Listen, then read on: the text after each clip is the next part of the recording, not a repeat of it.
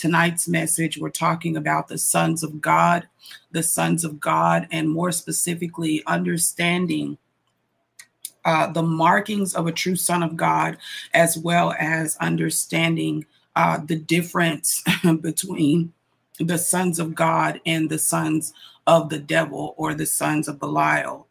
Amen. So we're gonna make a clear distinction here tonight.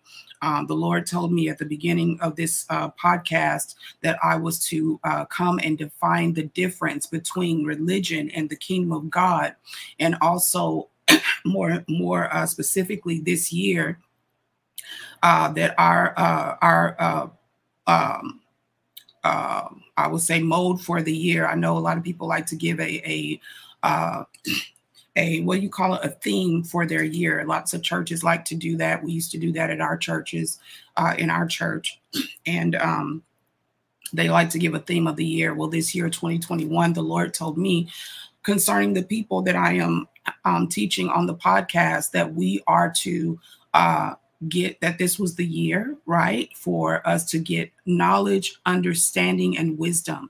The Bible says that with all our getting, we are to get a good understanding, and that wisdom is the principal thing. Amen. Wisdom is the principal thing. The fear of the Lord is the beginning of wisdom.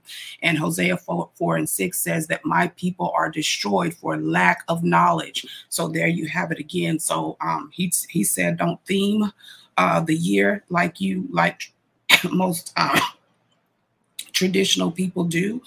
Just understand that this is the year that I want my people to get knowledge. I want them to get wisdom. I want them to get understanding, get a good understanding, so that when we see things happening out here, we won't be confused. We won't be moved. We will be able to discern between the real and the fake. Amen. We'll be able to discern between the true gospel and the true doctrine of Jesus Christ versus the false doctrines that are of this day.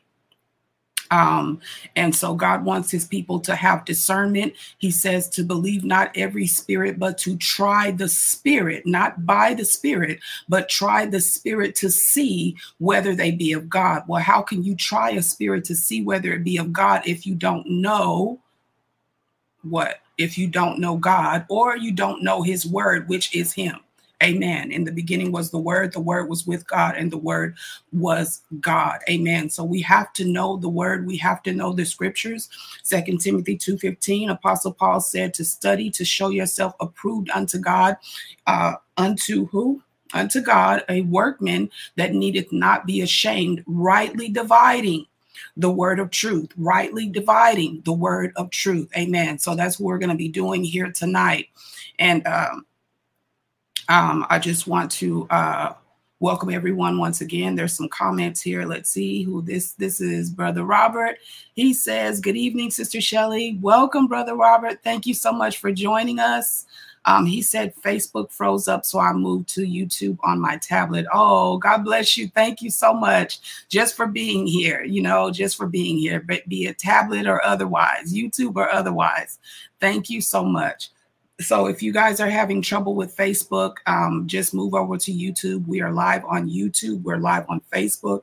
If you have an Instagram page, we are live also on Instagram under Divinity Life Podcast, Divinity Life Podcast, or I think, yeah, Divinity Life Podcast. It's here on the screen. So everything is there on the screen for you at the bottom of the screen. This is the Divinity Life Podcast. The title of this show, or this series, because I do many projects here. But tonight is another episode of This is Kingdom, and we're talking about the sons of God. The website is there at the bottom, iamdivinity.com, if you would like to look for other content, or if you would like other things such as deliverance, etc. You can go there to find, all of that information, prayer, etc., bookings and things of that nature. If you're interested in having me speak, etc. Also, the social media platforms are there listed for you at the bottom. Divinity Life on YouTube, Divinity Life podcast, on YouTube, IG, and Divinity Life on Facebook. Amen. So I would like for you guys to make sure that you give the video a thumbs up to show if you like the videos, if you like the if you are learning or receiving something from the content that I am releasing here. And also to leave a comment. We're family, so you can talk back to me. It's okay. You can even help me preach the word. It's okay. I really appreciate that. And also subscribe if you're not subscribed. I know that last time the thing said like 40% of the people who watch are not subscribed. So make sure you subscribe so you never miss a video. And all you have to do is this.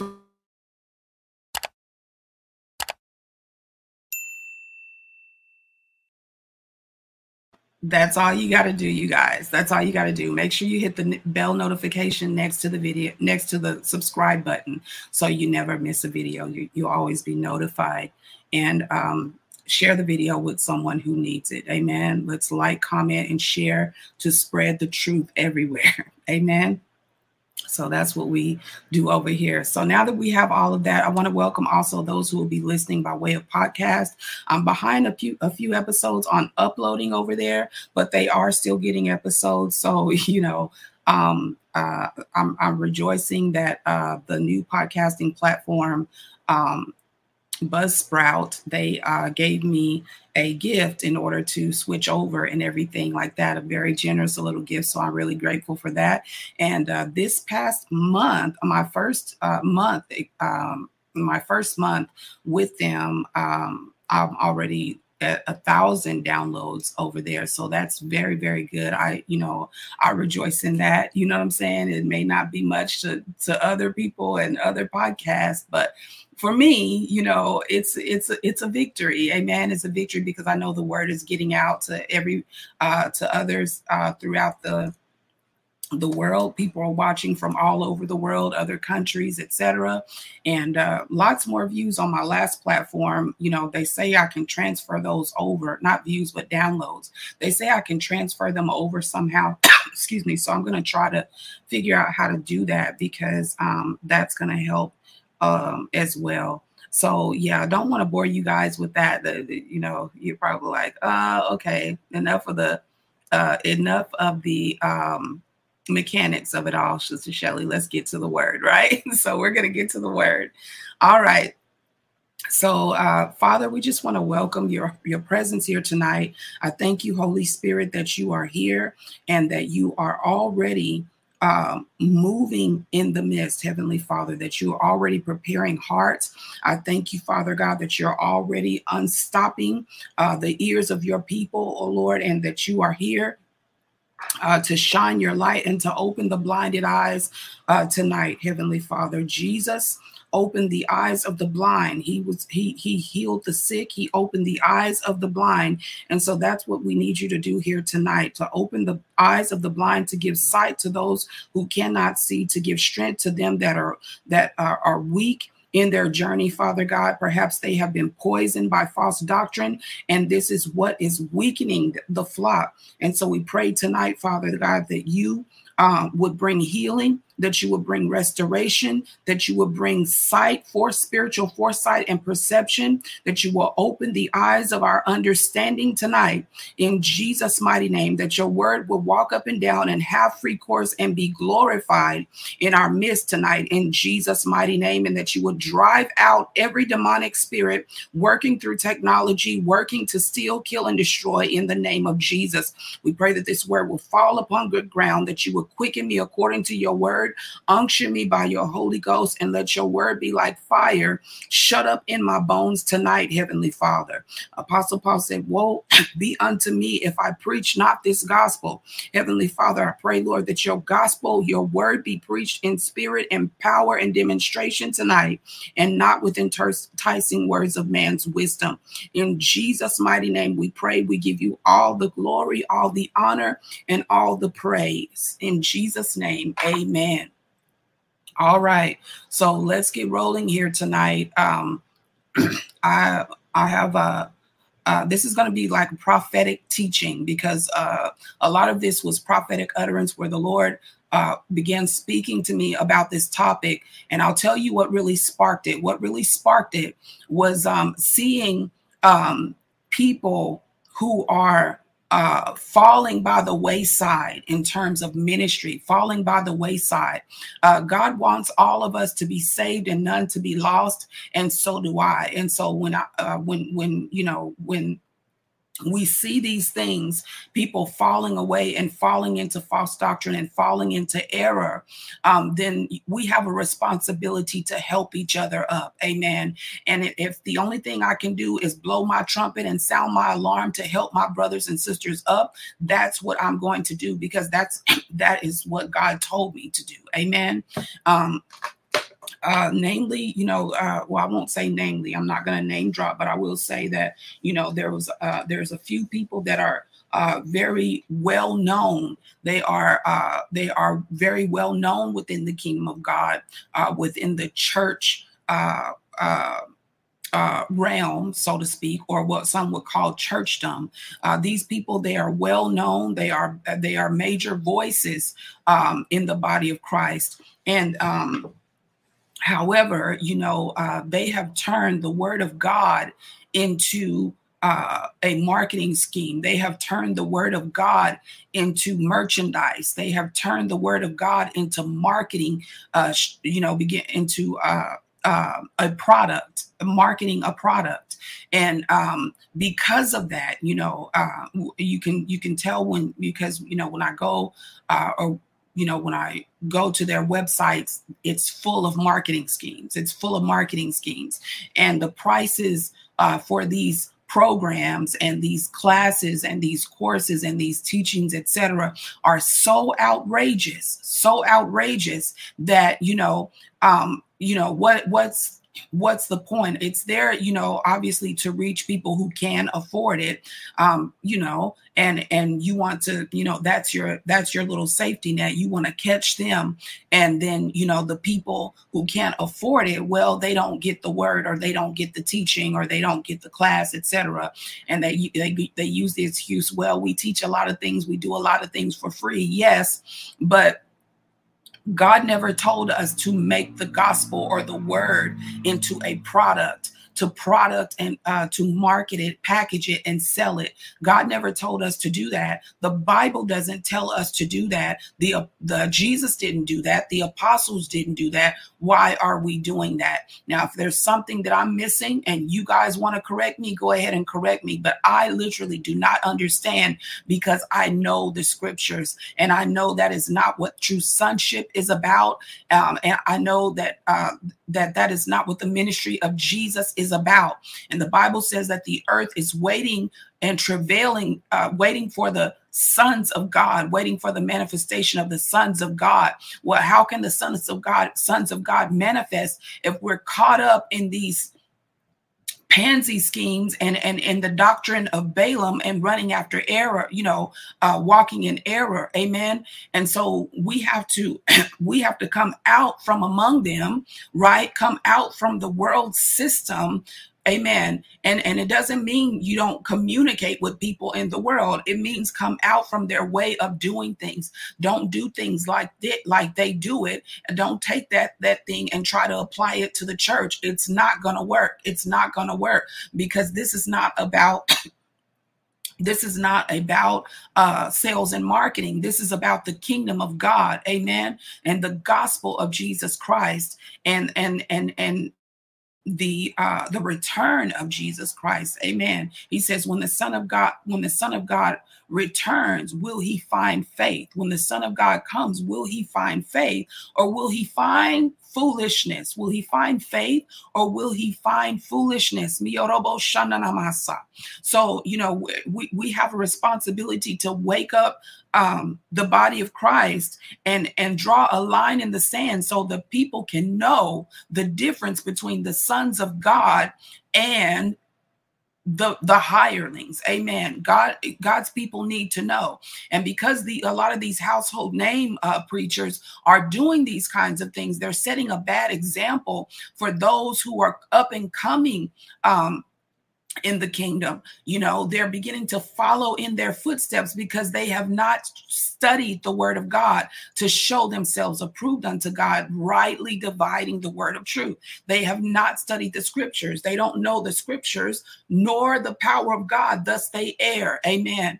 And so this is what we are here to reveal and to expose tonight. Amen. So we're talking about the sons of God, and the Lord told me to show them the difference between the true sons of God and the hirelings, between the children of the devil, which are the religious Pharisees of this day, and make the definition clear according to scripture. The Lord said, he said, make the definition clear, define it clearly according to scripture. So that's what we're here to do. Now, I just want you to know that I do not preach to people. I teach people. I don't preach to people. I teach people. But I do preach to demons. I preach to principalities, powers, and the rulers of the darkness of this world and spiritual wickedness in high places, because that's what we are fighting against. And that's who is responsible for this confusion out here. Amen.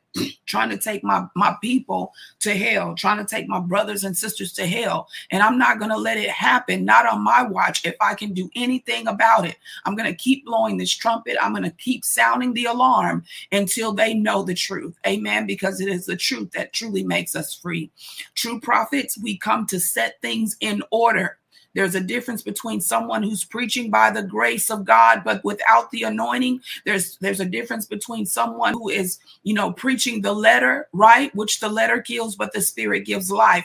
But the true sons of God, and to take it a step further, the true prophets of God, we come to set things in order. Amen. So I'm sorry, my word is not going to be pretty. It's not going to be nice. It's not going to be, tickle me Elmo. It is going to be setting things in order. It is going to be correction. It's going to be corrective in nature. Amen.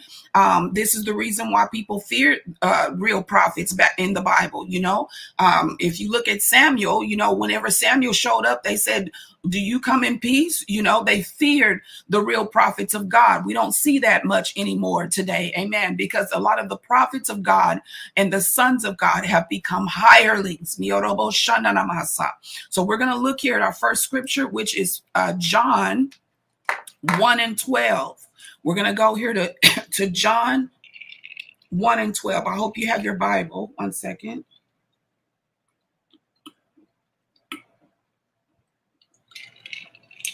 I'm sorry to just gulp like that, but I forgot my straw. So gulping it is. We're going to go to John chapter 1, verse 12. We're talking about the sons of God, right? Talking about the sons of God. John chapter 1, verse 12.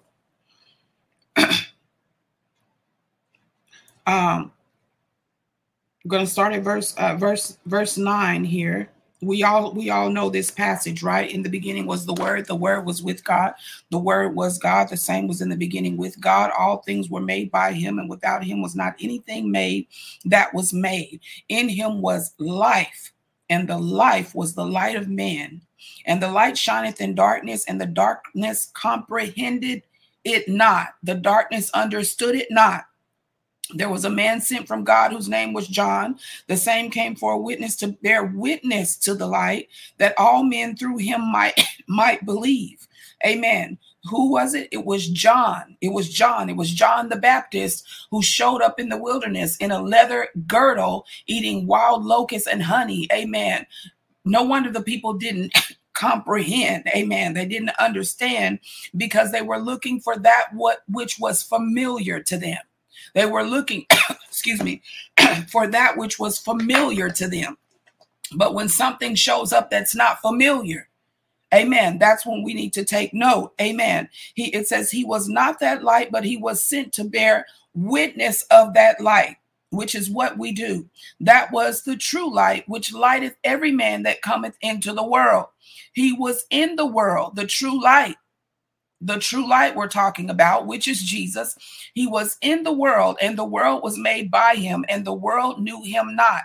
He came unto his own, and his own received him not. Verse 12, but as many as received him, as many as received him. Now you say, a lot of people they easily say that they have received the Lord Jesus as their Lord and Savior. Have you? Because is he really Lord?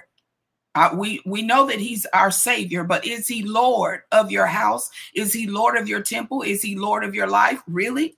Okay, so it says, as many as received him. Well, when Jesus showed up, he came preaching the kingdom of God. And he said, if any man follow me, let him take up his cross and deny himself and then follow me. Amen. Are we really receiving Jesus? Because Jesus said, no man putting his hand to the plow and looking back is fit for the kingdom of God. That means no man whose heart is half in and half out, half holding on to the things of the world, half holding on to your old life, your former life. Amen.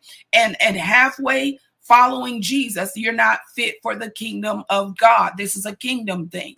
This is a kingdom thing. Sister Shelley, does that mean we have to leave our family? No. What it means is that you have to separate yourself, amen, to follow Jesus so that you can be renewed in the spirit of your mind. Then you can come back and then, you actually have something to preach to somebody. You actually have something to help somebody. You don't cut them off. No, you don't cut them off. But in order for you to help them, you have to separate yourself to the word. You have to separate yourself to the work of God. You have to separate yourself to the presence of God. Amen. And that can be right in your own house. Amen. It says, even to them, as many as received him, to them gave he power. Wow, there's something we don't see a lot of in the body of Christ these days. To them gave he power to become the sons of God, even to them that believe on his name, which were born not of blood, nor of the will of flesh, nor of the will of man, but of God. And it says what? The word was made flesh and dwelt among us. Amen. So if we are sons of God, then the word must be made flesh. We must become the word. Amen. So the word of God, the sons of God carry the word of God. Number one.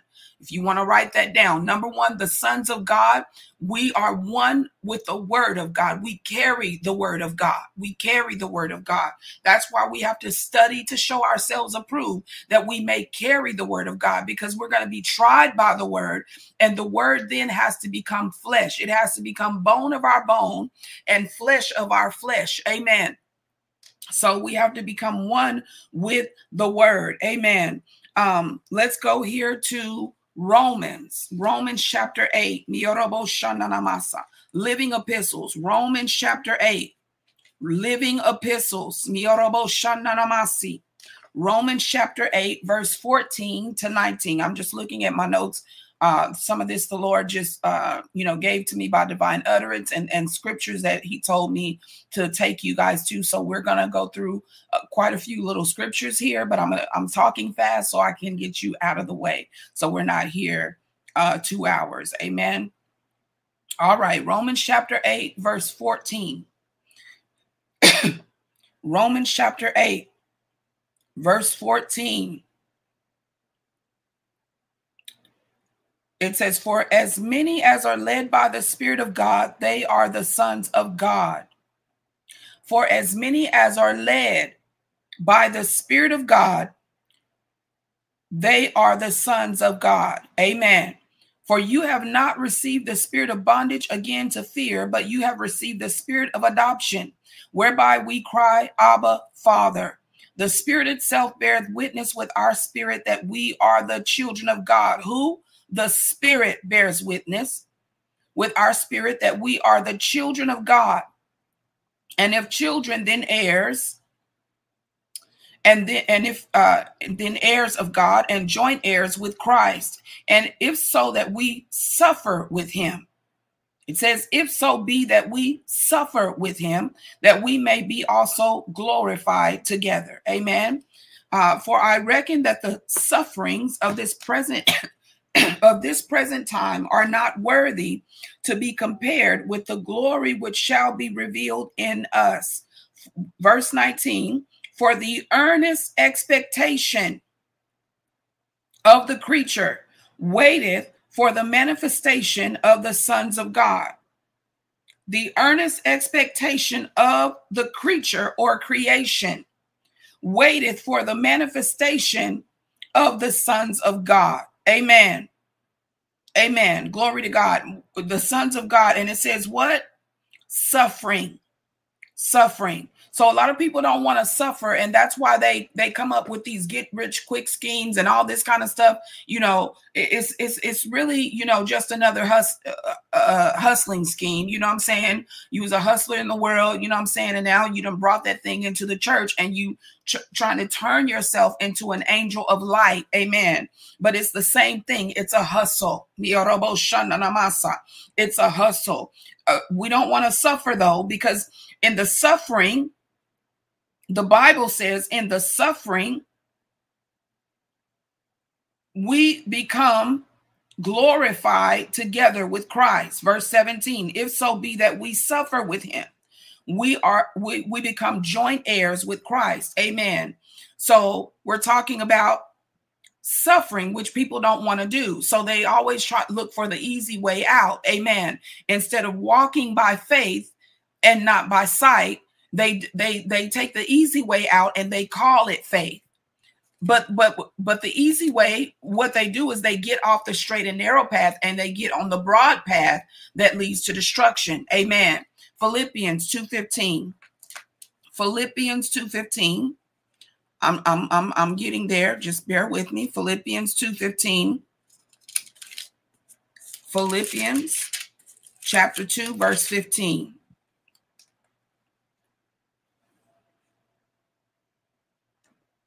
Are you there? Philippians 2:15.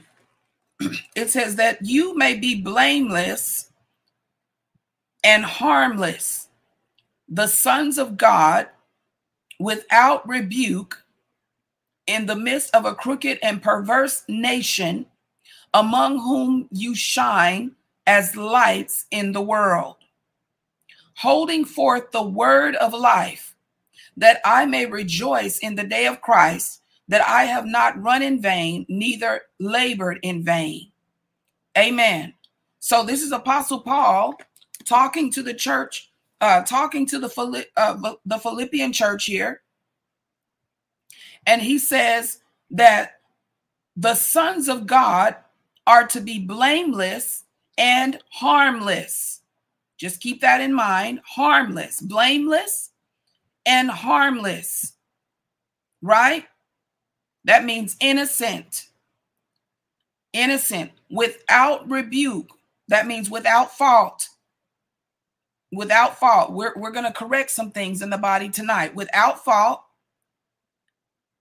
in the midst of a crooked and perverse nation. How can you be a light if you're doing the same thing that they're doing? Among whom you shine as lights in the world. Amen. So how can you be a light if the same darkness that's in the world is in you too? Amen. That just don't compute, right? 1 John, go with me to 1 John chapter 3.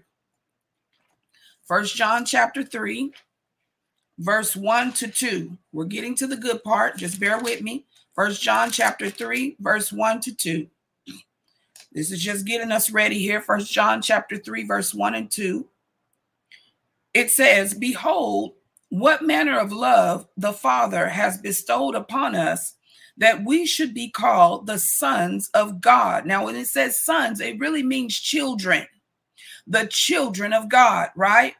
Behold, what manner of love the Father has bestowed upon us, that we should be called the sons of God. Therefore, the world knew us not, because it knew him not.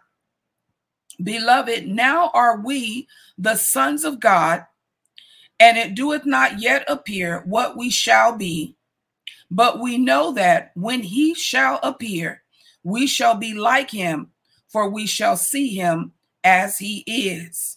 Right? Right? And it's talking to who? The beloved. The beloved. Beloved. Now are we the sons of God, right? It says that when he appears, we shall know him because we shall see him. It says we shall be like him because we shall see him as he is. So who is the example? It is Jesus. We are to imitate Jesus, not the world, not the world, nor the things of the world, but Jesus, right? We shall be like him, for we shall see him as he is. So first you have to see him as he is. Another reason why our face needs to be in the book until we become it. Amen. Living epistles, right? And it says, verse 3, and every man that hath this hope in him purifieth himself, even as he is pure. Everyone who has this hope purifieth himself, even as Jesus or God is pure. Amen. Amen. Even as he is pure. Now, pure, we're talking about pure. That means purification, right? Well, our God is a consuming fire, and so are we. As his children, we are also to be consuming fires. Welcome, sis. God bless you, Sister Nisha. Welcome. As his children. So if our God is a consuming fire, then so are we. Yarabasha. Fire. Fire is designed to consume, to purge, and to purify. To purify. That's what the earth is actually waiting on. The sons of God to purify the earth or to clean this thing up, right? So that makes us spiritual law enforcement. That makes us the cleanup crew. That makes us the extermination crew, the spiritual pest control. Amen. Or demon control. Amen. Wherever we see injustice and demonic oppression, it is our job to clean it up. It's our job to clean it up. So that's why I refuse to entertain it nor agree with it. I'm not coming into agreement with that. I love you, but I'm not coming into agreement with that, what you're doing, because God loves us, but he hates what? Sin. It is sin that he hates, right? So the sons of God are also flames of fire. The Bible just said, the word of God just finished telling us, excuse me, in Philippians here, talking about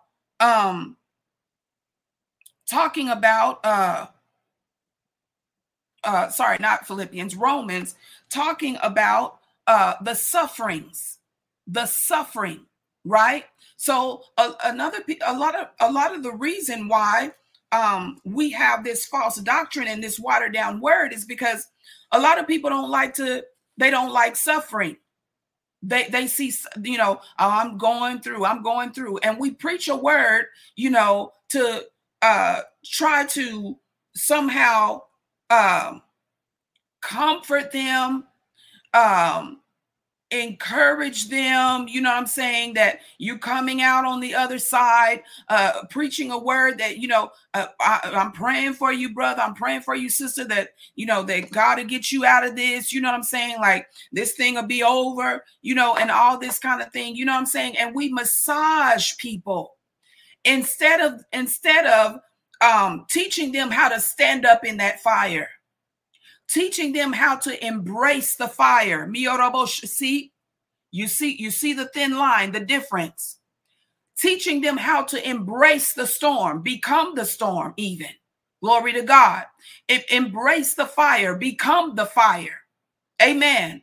I tell you guys all the time, when I was going through my fiery trials, you know what I mean? Like left, right, back. I mean, like contractions, man, and it went on and on and on. It went on until I realized that the Holy Ghost said, stop asking to get out of this thing.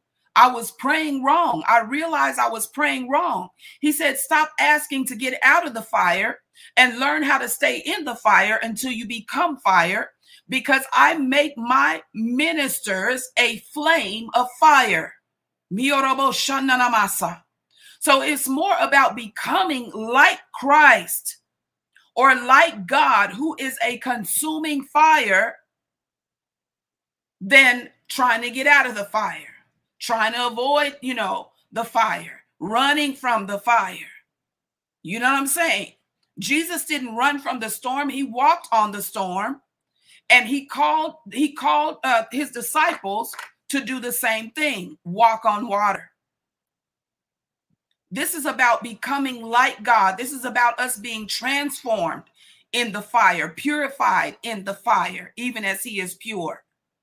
It's not about, learning how to use Jesus as the crutch, and God gonna get me out of this, Lord, just carry me through, and all of that. No, this is about learning how to fight. This is about learning how to become a good soldier, amen, of Jesus Christ, how to endure hardness as a good soldier of Jesus Christ, amen. It's about becoming the fire, and a lot of these classes and things that people are being taught is how to get through, their trial, how to get through their trial. Oh, well, you just need to pray, sister. You just need to fast, sister. You just need to, you just need to trust God, sister. You just need to believe, sister, and all that kind of thing, which all those things are great.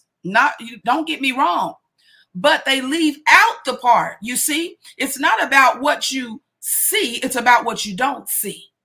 That's the problem. They leave out the part about embracing affliction. They leave out the part about embracing the fire. Amen.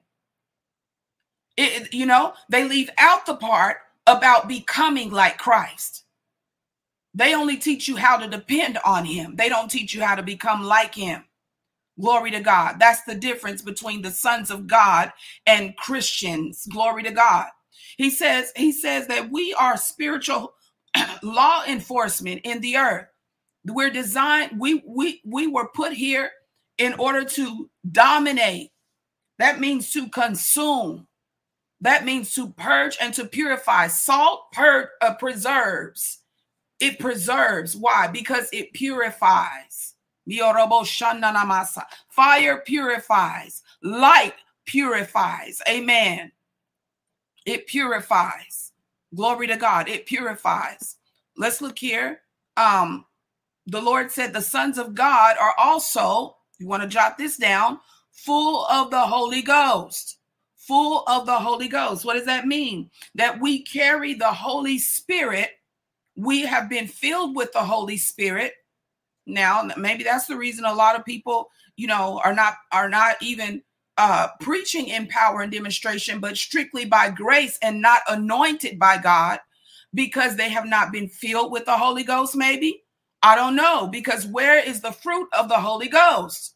We think the evidence of the Holy Ghost is speaking in tongues, when we forget about the fruit, and we also forget about what? The sevenfold Spirit of God. We forget about the sevenfold Spirit of God, the characteristics or the functions of the Holy Ghost in a believer's life or in a child of God's life. The sons of God are full of the Holy Ghost, which means we should see the fruit of the Holy Ghost, the fruit of the Spirit, the Holy Spirit in operation. And it may be in stages. You might see a little bud here, a little bud there, but at least the fruit is growing, not diminishing, right? And also, we should also see the sevenfold Spirit of God. Now, we forget that the Holy Spirit has a function and a ministry. And part of the function and ministry of the Holy Ghost, or the Holy Spirit, is the sevenfold Spirit of God.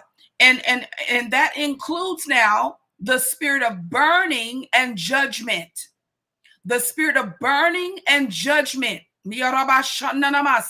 And the fear of the Lord, the spirit of the fear of the Lord. See, but we leave that stuff off, right?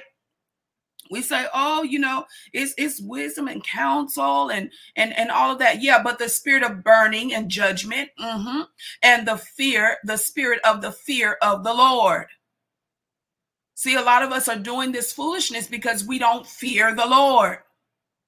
We know nothing about burning and judgment, but we say we have the Holy Spirit, the Holy Ghost. Where is the spirit of burning and judgment? Judgment means bringing justice or correction.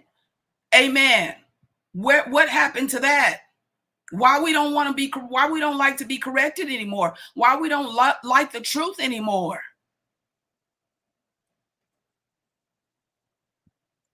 And the sons of God are those that have been also anointed. The sons of God, we carry the spirit of Christ. Does the Bible not say Christ in us, the hope of glory? Well, if Christ is in us, the hope of glory, who is the Christ? Jesus was the man who walked in a flesh body on this earth for 33 and a half years, hung, bled, and died on an old rugged cross for you and me. But who was resurrected? Who was resurrected? It was Christ. It was Christ. Christ, who was here from the beginning of time. Christ, the living word. Christ is the anointing. He is the anointing. Christ is the anointing, and only the anointing destroys the yoke. So we see a lot of preaching that goes on, but there's no yokes are being destroyed. We see a lot of motivational messages and good speeches, you know, and enticing words of man's wisdom, but the yoke is not destroyed. Why? We see a lot of demons manifest, but the yoke is not destroyed, or the demons don't leave. They're not cast out. They just keep manifesting over and over again, but they don't leave. Miyorobosha, do they leave though? And are they scared to come back though? You see, only the anointing destroys the yoke. Isaiah chapter 10. Go with me to Isaiah. I'm in the book. Don't worry. Go with me to Isaiah chapter 10. Isaiah chapter 10, verse 27. Let me get there. It's about to get good, so just hold on to your seatbelt. Isaiah chapter 10, verse 27. What does it say? It says, and it shall come to pass in that day that his burden shall be taken away from off thy shoulder, and his yoke from off thy neck, and the yoke shall be destroyed because of the anointing. Not just destroyed, but destroyed because of what? The anointing. The anointing. Jesus said in Isaiah 61 and also Luke chapter 4 that the Spirit of the Lord is upon me because he has anointed me. Now, Jesus being the man in the flesh, what does that say? That as flesh and blood, sons or children of God, that we are to carry the anointing. Amen. And the anointing is there to accomplish a mission or a ministry or a job, a work. Amen. An assignment. He said, the Spirit of the Lord is upon me, for he has anointed me. If there's no anointing, the Spirit of God does not come upon you. So you're preaching and you're talking, but the Spirit of God never comes upon you. Why? The Spirit of the Lord is upon me because he has anointed me to do what? He said to preach glad tidings to the meek, etc. Now, what does it say here in Isaiah 11, verse 1? It says, and there shall come forth a rod out of the stem of Jesse, and a branch shall grow out of his roots, and the Spirit of the Lord shall rest what? Upon him. Upon him. The Spirit of the Lord. Now, what is the Spirit of the Lord? It is the Spirit of wisdom and understanding, the Spirit of counsel and might, the Spirit of knowledge and of the fear of the Lord. And of the fear of the Lord. Glory to God. And of the fear of the Lord. And there's another scripture that talks about the spirit of burning and judgment. And shall make him of quick understanding in the fear of the Lord. And he shall not judge after the sight of his eyes, neither reprove after the hearing of his ears. Why? Because he's judging according to the word of God. He's judging according to the word of God and what is in the heart of the person. With righteousness shall he judge. Amen. With righteousness shall he judge. I have to find that about burning and judgment because I merged those together and I didn't mean to. 1 John chapter 2, verse 27. What does it say? 1 John chapter 2, verse 27.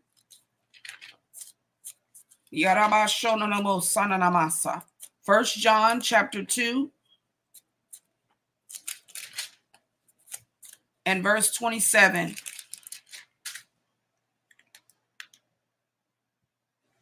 It says, but the anointing which you have received of him abideth in you, and you need not that any man teach you.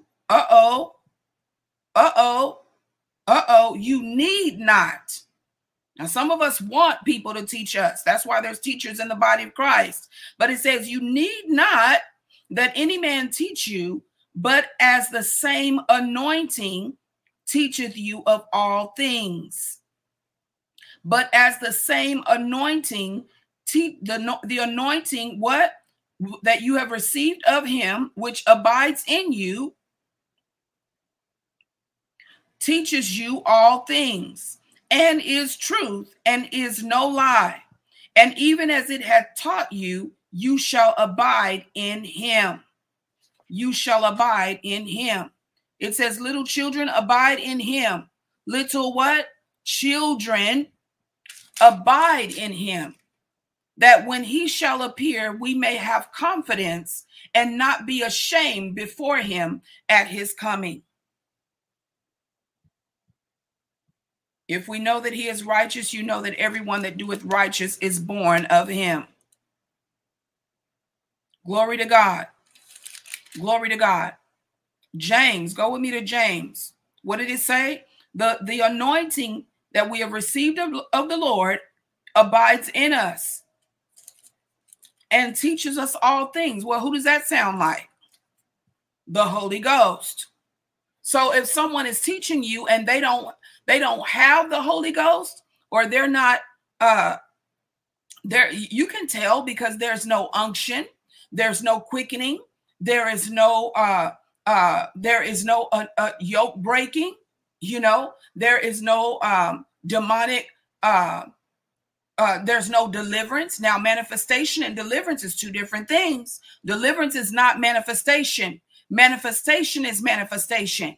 Manifestation means that a demon has manifested. Something has come out of the unseen realm and is appearing in the seen realm, speaking in the seen realm, acting in the seen realm. That's manifestation.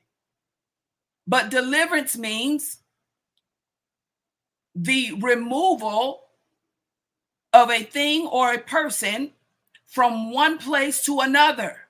That means moving the demon out, casting the demon out, expelling the demon. Now demons are moving. They are leaving.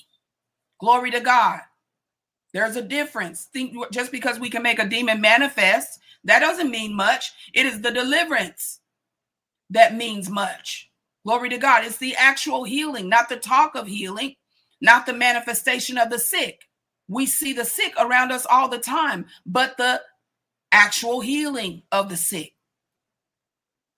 Jesus actually healed them. He didn't just look at them. He didn't just get them to manifest.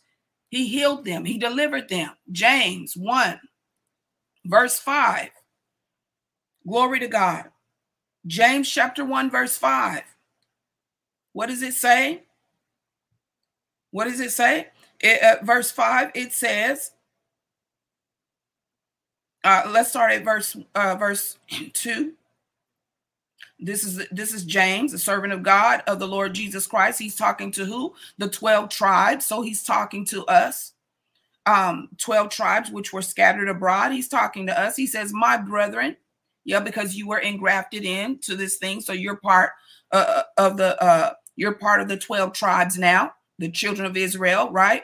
It says, my brethren, count it all joy when you fall into divers or different temptations or testings, various trials, right? Knowing this, it said, count it all what? Joy. Oh, we don't teach people to rejoice in tribulation anymore.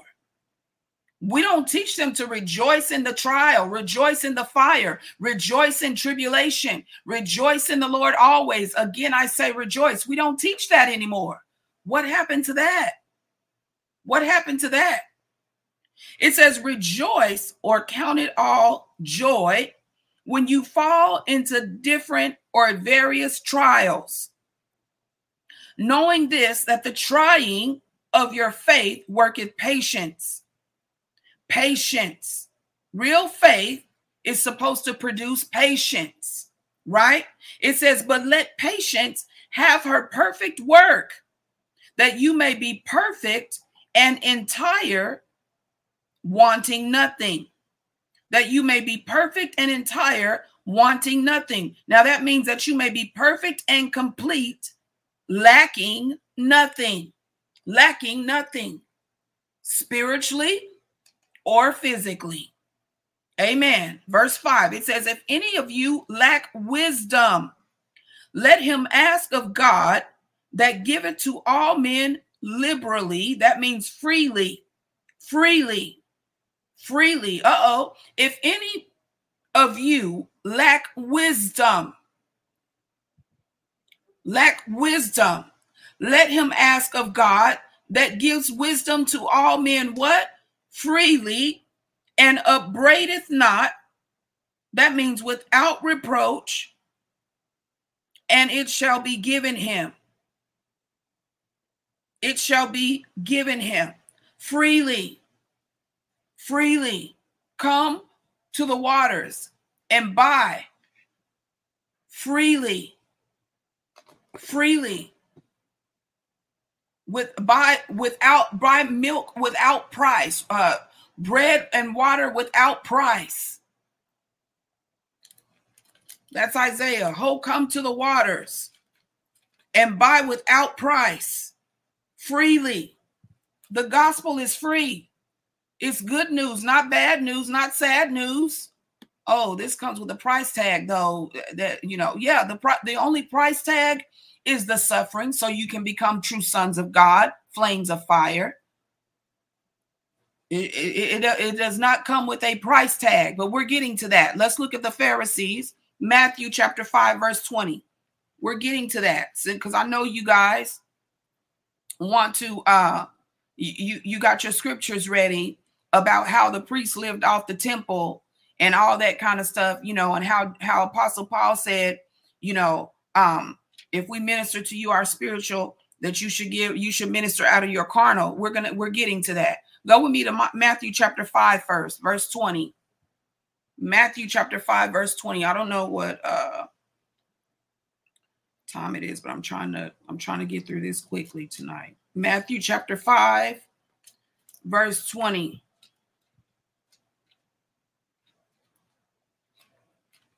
We got to clean this up now. Matthew chapter 5.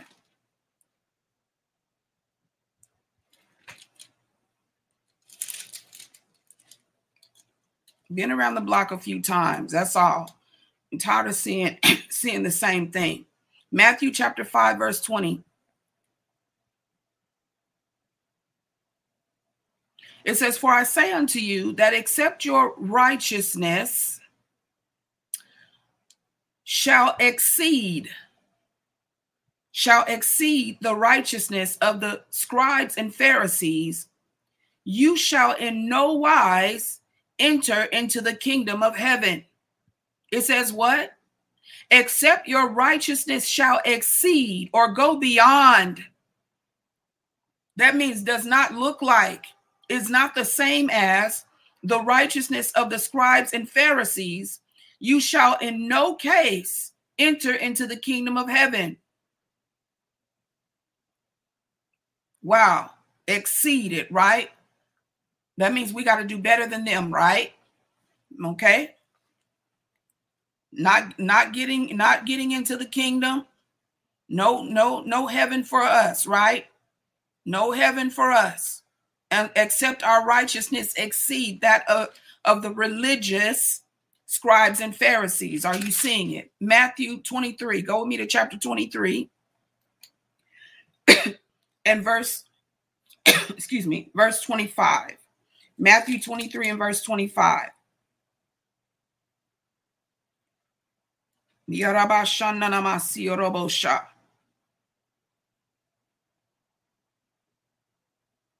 Let's look at verse 8.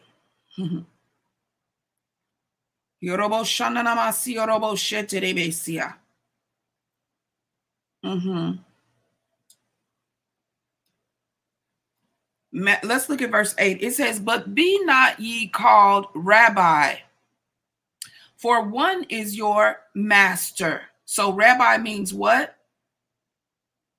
Master.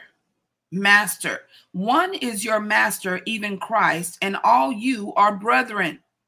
And call no man your father upon the earth, for one is your Father which is in heaven. Neither be ye called masters. For one, this is Jesus speaking. For one is your master, even Christ. Now, this is Jesus speaking. Jesus was the man in the flesh. These words are in red. So this was Jesus speaking. And he was talking to the disciples. And he said, what? Christ. Neither be ye called masters. Don't let people call you master, for one is your master, even Christ. Amen. Even Christ. But he that is greatest among you shall be your servant, right? So we're not masters of anything. We are servants, and whosoever shall exalt himself shall be abased, and he that shall humble himself shall be exalted. But woe unto you, scribes and Pharisees, hypocrites. I'm in verse 13, King James. For you shut up the kingdom of heaven against men. For ye neither go in yourselves, neither suffer ye them that are entering to go in. You shut up the kingdom of heaven against men. One scripture it talks about, I think it's Isaiah or Jeremiah, talks about they have the keys to go in, but they don't go into the door. Neither do they let anyone else in. Why? Because I want you to come to me. I'm not going to show you how to get into the door. I want you to come to me and pay me, and I will be the door for you. You see what I'm saying? Pay me for a service. Call me master.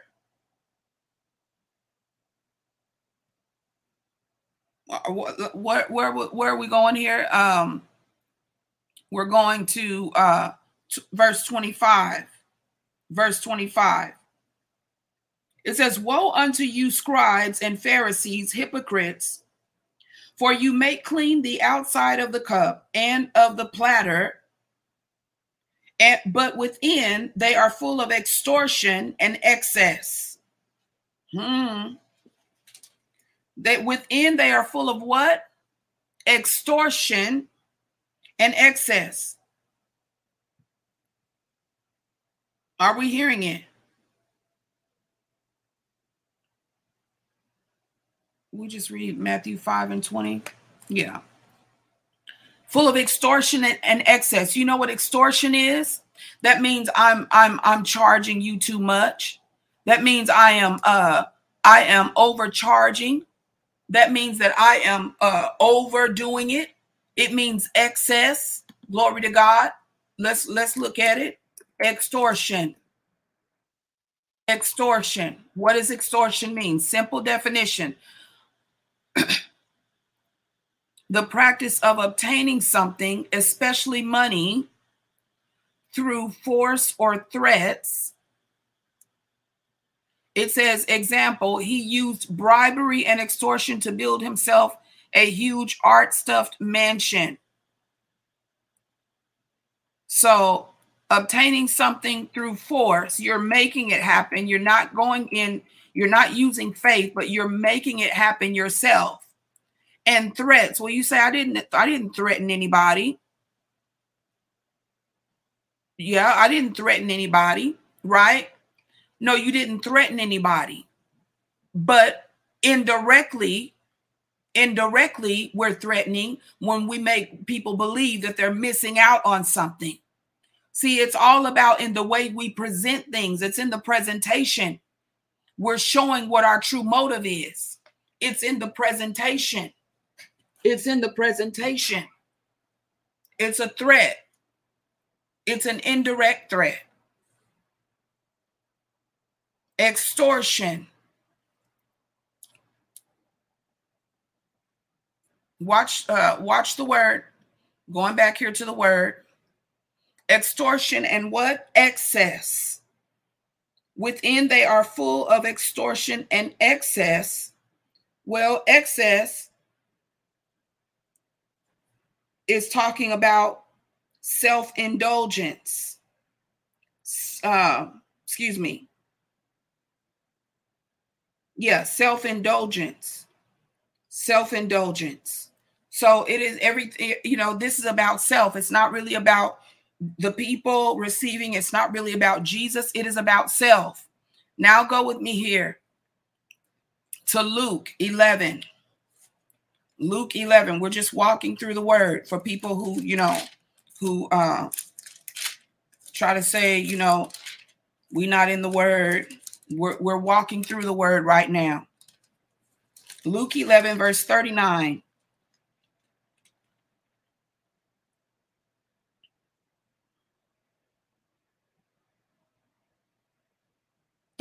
through 44. It says, and the Lord said unto him, now do you Pharisees make clean the outside of the cup and the platter, but your inward part is full of ravening and wickedness. Ravening and wickedness. That word ravening, it means grasping or robbery. Grasping or robbery. I'm in the King James Study Bible now. It means grasping or robbery. You ever heard of the term highway robbery? Highway robbery. Why y'all charging so much just because I'm on the freeway at your little gas station? Why do a bag of chips cost $5, $10 here? Highway robbery. Gas, almost $10 a gallon. Highway robbery, right? It says, your inward part is full of ravening and wickedness. You fools, did not he that made that which is without make that which is within also? This is Jesus talking now, rebuking these Pharisees. He says, but rather give alms of such things as you have. And behold, all things are clean unto you. But woe unto you, Pharisees, for you tithe mint and rue and all manner of herbs, and pass over the judgment, what that means, justice, and the love of God. These things ought you to have done, and not leave the other undone. We pass over justice and the love of God, right? It says, woe unto you, Pharisees, for you love the uppermost seats in the synagogues. You love for your name to be called upon. Your name is in lights and all that. And, I'm a prophetess and I'm a this and I'm a that. I am or call me prophetess. call me prophet, call me apostle this, call me bishop that, call me, these titles and all these things. And we say we don't like it, you know what I'm saying? But we can tell when somebody really don't like something because they don't mention it much. You know what I'm saying? You know what I'm saying? Like, you know what I mean? Like everywhere you look, they're declaring who they are. They're declaring who they are. Now, when I come on these live streams, because my messages are prophetic in nature and for the purpose of understanding, because I'm actually teaching here, you know what I'm saying? I will remind people because the word I know is harsh. You know what I'm saying? It's a cutting word. And I will remind people because some people don't know that. They're new to this, right? And they came for the cake and the candy, and it ain't no cake and candy over here. It ain't no cake and candy over here. Not in this season. And maybe will God give me another message, then I'll preach cake and candy. Okay? But not in this season. This is what the Lord gave me to preach. And I'm going to preach what he tells me to preach. It says, you love the uppermost seats in the synagogues. You love to be looked upon, exalted, and greetings in the markets. Woe unto you, scribes and Pharisees, hypocrites, for you are as graves which appear not, and that the men that walk over them are not aware of them. They're not aware of them. What did Apostle Paul say? He said, beware, beware. So these people that are passing over these empty graves, these hypocritical religious people, they walk over them, over the graves, and they're not aware of them. You know what I'm saying? You don't know what you're walking into. Glory to God. You don't know what, you know what I'm saying? You don't know what it is. And you're just walking into a trap, not knowing that it's false doctrine, not knowing that it's another Jesus that we're selling to you, that we're marketing and packaging and marketing and selling to you. Glory to God. Glory to God. These people they're not aware. So what do the people need? Discernment. They need to be able to know the word, and they need to be so that they can recognize the real from the fake. Luke chapter 12. Go with me to chapter 12 real quick. Verse 1 through 3. What does it say? Verse 1 through 3. It says, in the meantime, when they were gathered together, an innumerable multitude of people, insomuch that they trode one upon another, he began to say unto his disciples, first of all, beware ye of the leaven of the Pharisees, which is hypocrisy. Beware of the leaven of the Pharisees, which is hypocrisy, right? That word leaven means yeast. It rises in you. It makes you proud, boastful, high-minded. Beware of the leaven of the Pharisees, which is hypocrisy. For there is nothing covered that shall not be revealed, neither hidden that shall not be known. Therefore, whatsoever you have spoken in darkness shall be heard in the light. Listen, we can hear you. And that which you have spoken in the ear in closets shall be proclaimed upon the housetops. Many of you are hearing it right now. Say, how did they know I was saying that? How did they know? How did she know I said that? How did they know? How did they know? How did they know? Jesus was not religious, you guys. Jesus was not religious. He rebuked the religious scribes and Pharisees, though, and he never, ever embraced their religious doctrines. Never, never, never. I love you, but I'm not embracing that.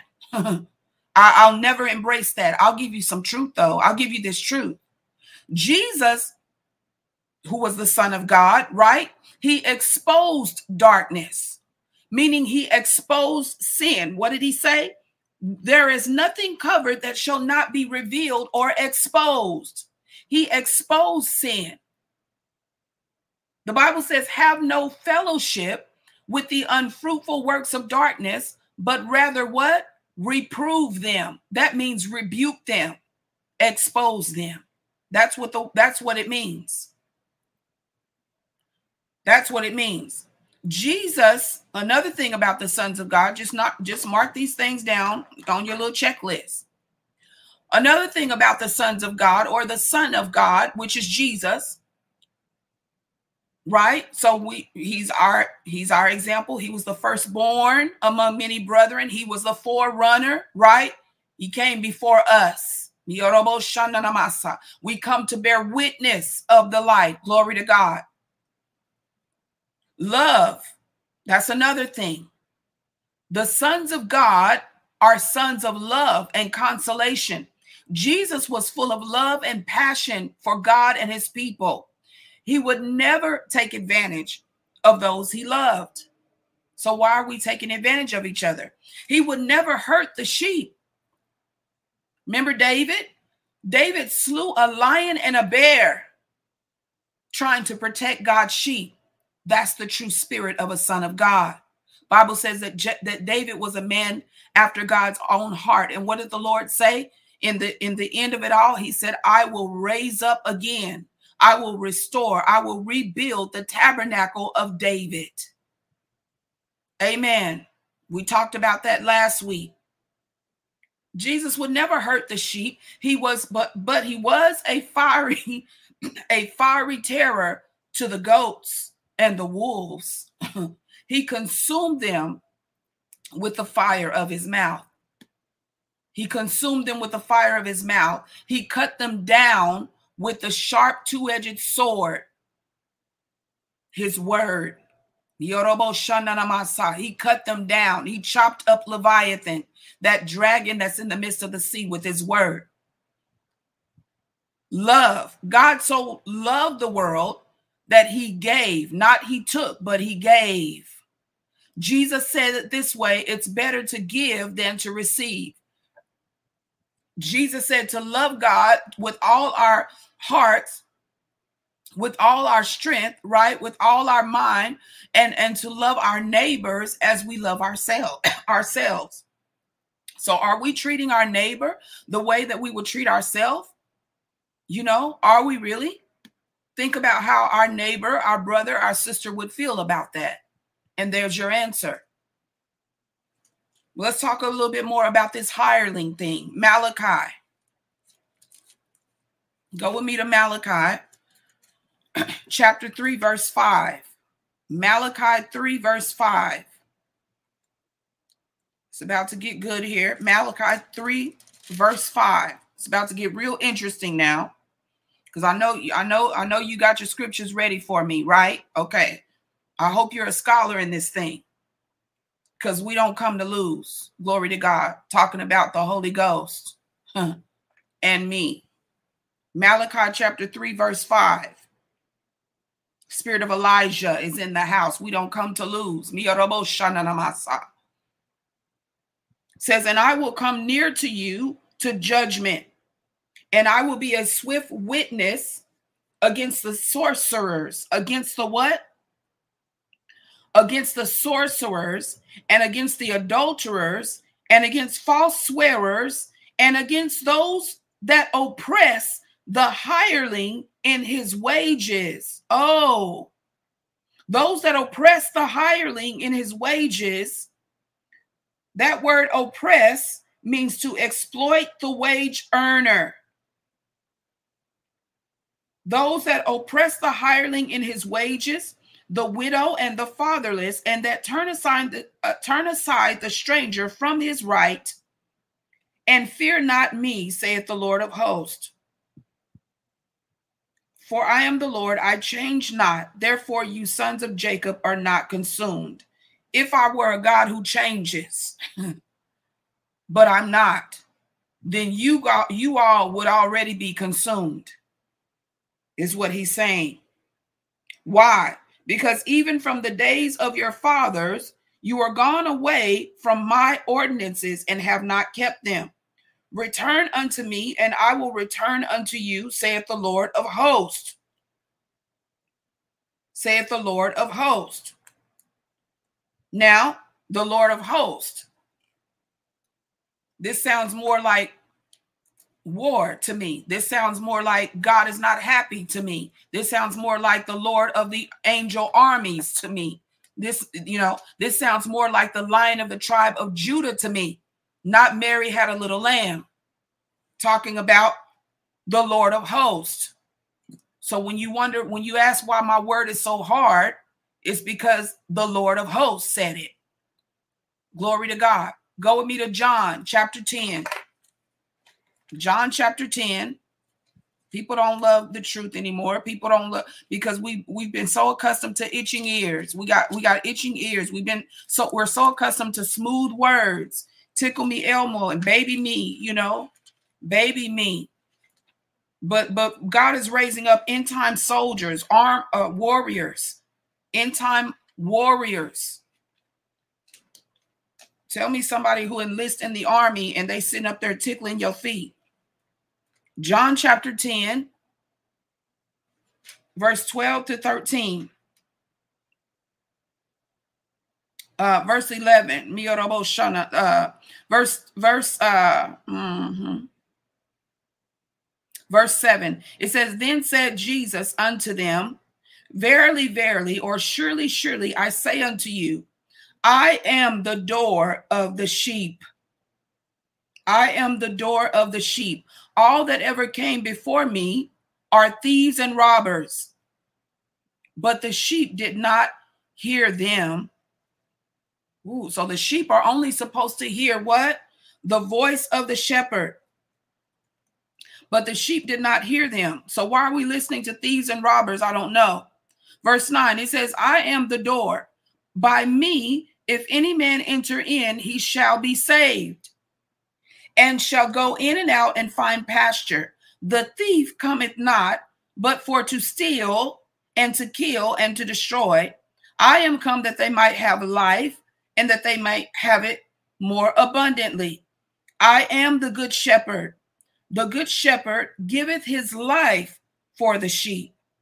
Gives his life for the sheep, right? But he that is a hireling and not the shepherd, whose own the sheep are not, seeth the wolf coming, and leaveth the sheep, and fleeth, runneth away. And the wolf catcheth them, and scattereth the sheep.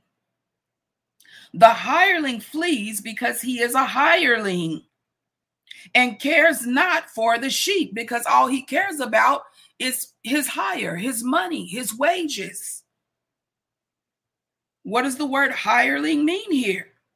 It means a hired man or woman.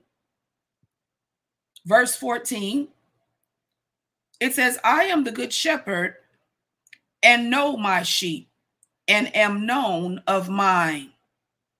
I am known of my sheep.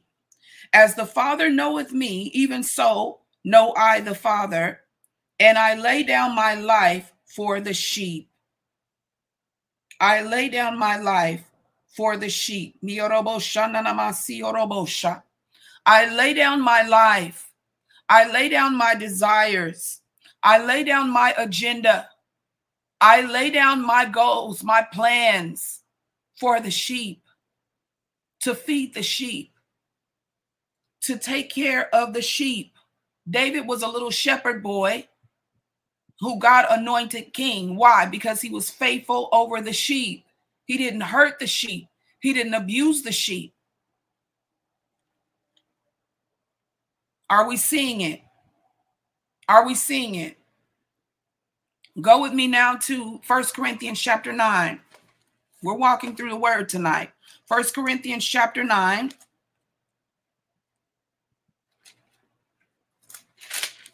Yeah, because God's people are destroyed for lack of knowledge, right? So we're walking through the word. 1 Corinthians chapter 9. We always walk through the word over here. So if we're not feeding the word, what are we feeding God's people? And why don't they understand or have knowledge? Why are they being destroyed? Why are they falling into traps and snares? Why are they being robbed and stolen from then? Because we're not walking them through the word. You sit there and preach a motivational speech, but you won't walk them through the word to give them a full understanding. First Corinthians 9, verse 9 through 18. It says, for it is written, this is Apostle Paul speaking, for it is written in the law of Moses, thou shalt not muzzle the mouth of the ox that treadeth out the corn. Does God care for oxen? Or saith he it, or is God saying it altogether for our sakes?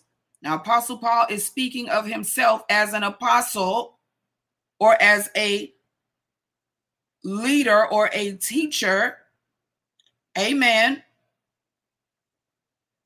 in the body of Christ. He says, God is saying this for our sake, that you shall not muzzle the mouth of the ox that treadeth out the corn. For our sake, no doubt, this is written, that he that ploweth should plow in hope, and that he that thresheth in hope should be partaker of the hope. Are we hearing it? So it's not wrong to hope, to plow in hope, right? So when we're working and serving the people of God, the word, we are plowing in hope. Hope for what though? Watch this. If we have sown, if we have sown unto you spiritual things, is it a great thing if we shall reap your carnal things? I know y'all love this scripture, right? That is your basis for the foolishness. We sowing unto you spiritual things. It's a great thing if we shall reap your carnal things, but it does not command you to give your carnal things. It does not mean that we manipulate you to give your carnal things. It means that you should want to. Right?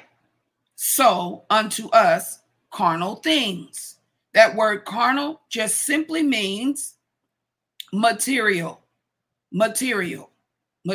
things. If we sow unto you our spiritual things, then you should want to sow material things back into us. If others be partakers of this power over you, are not we rather? Nevertheless, we have not used this power. What did that say? If others be partakers of this power or authority over you, are not we? So these are people, leaders who have authority over you, right? But we suffer all things. That means we endure all things, lest we should hinder the gospel of Christ. That means we're not begging you, we're not asking you to make sure that you give your last, make sure that you do this or that. No, because we don't want to hinder the gospel of Christ. After you can sit in a service today and you sit there through the whole service in fear, because you know when the offering time comes, you're about to get beat over the head, to give $1,000, $500, sow this seed, 777, etc. Even if you're online, the time is coming. That's why most people don't want to go to church. I even saw a video where T.I. was sitting in a church service and he knew, the preacher got up and started talking about money and was looking over there at him. He was like, I got up and walked out. He got more sense than that. And he ain't even born again. We can see you. We know what's up. We know the game. We know the gimmick. Verse 13. It says, do you not know that they which minister about holy things live of the things of the temple? Now watch this, because y'all love this scripture too. Yeah, the priests lived off the temple. They lived off the temple. You know what I'm saying? So that's your reason, right? Yeah. And Apostle Paul is validating this right here. He says, yes, they did. And they which wait at the altar are partakers with the altar. Yes. Even so hath the Lord ordained that they which preach the gospel should live of the gospel. Right? That means the Lord has agreed with this, has even commanded this, that they which preach the gospel should live of the gospel. Or if you're preaching the gospel, and not something else, of course. But I have used, Apostle Paul says this, but I have used none of these things. Neither have I written these things that it should be so done to me. For it were better for me to die than that any man should make my glorying void. That means that any man should make my boasting void, because he made his boast in the Lord, not in himself. He said, yes, this is true. But see, this thing is about motive. So you're using this and you're using it to package and market and promote, and to manipulate and to deceive. You know what I'm saying? I will go deeper. I will go deeper into this. Let me just expose the whole thing about the Levitical priesthood for you. Let me finish this scripture here. He says, it were better for me to die. I'm not doing that, the Apostle Paul said. For though I preach the gospel, I have nothing to glory of. For necessity, it is laid upon me. This thing was laid upon me. I have nothing to glory in this. Yea, woe unto me if I preach not this gospel. I have to do it whether I get a reward or I don't. I still have to do it, because it was laid upon me.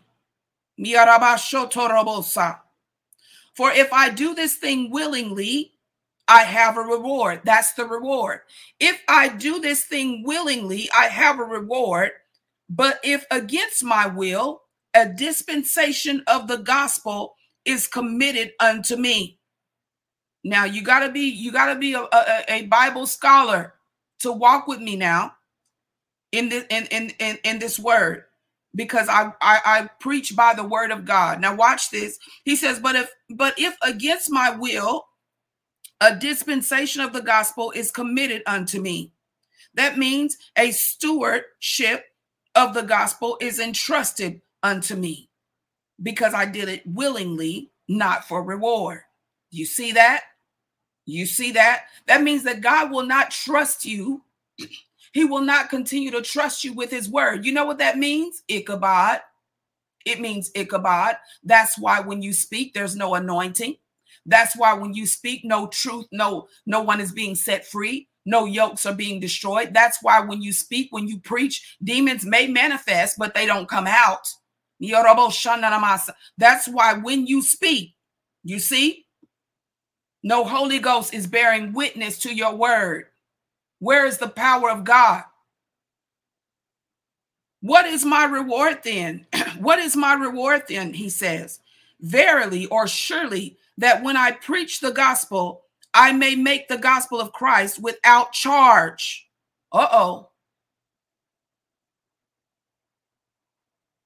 Didn't know that scripture, did you? What is my reward then? Apostle Paul says, surely that when I preach the gospel, my reward is that I may make the gospel of Christ without charge, that I abuse not my power in the gospel. So when we are charging for the gospel, we are abusing our power in God. Did you hear that? We are abusing the power that God entrusted us with. Did you hear that? Say, Sister Shelley, what scripture is that? That's 1 Corinthians chapter 9, verse 9 through 18. All right. Now you say the priests live off the temple, right? They lived off the tithes and offerings, right? Go with me to 2 Chronicles then. 2 Chronicles 31. Because who restored the Levitical priesthood? Was it not Hezekiah? Are you with me in the word? Who restored the Levitical priesthood and restructured the Levitical priesthood? It was Hezekiah. 2 Chronicles chapter 31. What did Hezekiah do? What did he say to them? 2 Chronicles chapter 31, verse 2 through 21. What does it say? Now, Hezekiah was one of the kings that did which was right in the sight of the Lord.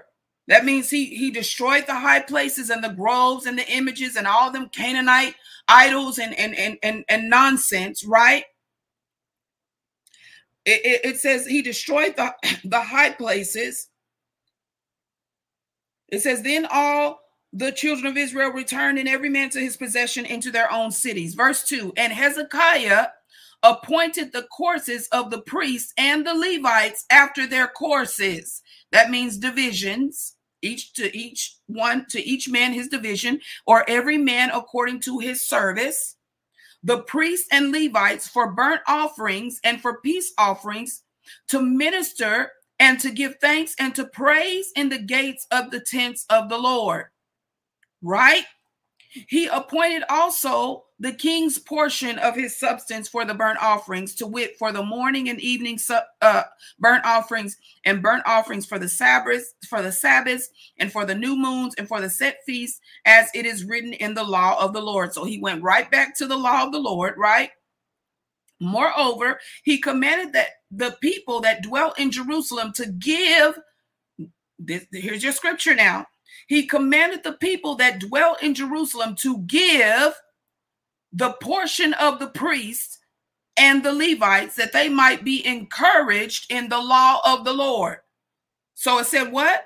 He commanded the people, Hezekiah commanded the people that dwell in Jerusalem to give the portion of the priests and the Levites, that they might be encouraged in the law of the Lord. So it was not a commandment. It says that he encouraged them, or he commanded them to do this, right? That they might be encouraged. But keep reading. Now that portion means the portion due to them, right? Keep reading. It says, and as soon as the commandment came abroad, the children of Israel brought in abundance the first fruits of corn, wine, and oil. That's the tithe, the first fruits. As soon as Hezekiah commanded the people to give the due portion, to give to the priests their due portion and the Levites, so that they could be encouraged, that the children of Israel brought in abundance the first fruits, or the tithe of their corn, their wine and oil and honey, and of all the increase of the field, and the tithe of all things brought they in abundantly. Now, this was their decision. He did not command them to bring the tenth or the first fruits or the tithe. He just said to bring a portion, right? It's verse 6. And concerning the children of Israel and Judah, they dwell in the cities of Judah. They also brought in the tithe of oxen and sheep, and tithe of holy things, which were consecrated unto the Lord their God, and laid them by heaps. Why did they do that? They did that because they had seen it before. You see, Abraham paid tithes to Melchizedek. Amen. But it was not a commandment. It was out of his own free will. Well, where did he get that from? Well, Abel. Abel brought of his first fruits, right? And gave unto the Lord. And the Bible says that Abel's offering was better than Cain's, that God was pleased with Abel's offering and not with Cain's. So here it is. So this is something that's not a commandment, but it was given out of the free will of their own hearts, right? It says in the third month, they began to lay the foundation of the heaps and finish them in the 7th month. At verse 8, and when Hezekiah and the priests came and the princes came and saw the heaps, they blessed the Lord and all and his people Israel. So they had accumulated so much by giving that they laid it in heaps. Then Hezekiah questioned the priests and the Levites concerning the heaps. And Azariah, the chief house of Zadok, answered him and said, since the people began to bring the offerings into the house of the Lord, and we have had enough to eat. Now watch this word. Watch this word now. Since the people did this, we have had enough to eat and have left over plenty. For the Lord hath blessed his people, and that which is left is this great store, or this great abundance. Then Hezekiah commanded to prepare chambers in the house of the Lord, and they prepared them. This is where you get the Malachi 3 thing, right? He commanded them to prepare chambers in the house of the Lord, and they prepared them and brought in the offerings and the tithes and the dedicated things faithfully, over which Conaniah the Levite was ruler, and Shimei his brother was the next in charge. And it says Jehiel, Ahaziah, Naath, Haziel, Jeremiah, Jezebah, Eliel, Ishmachiah, Mahabeniah. They were all overseers under the hand of Conaniah and Shimei his brother, at the commandment of Hezekiah the king, and Azariah the ruler of the house of God.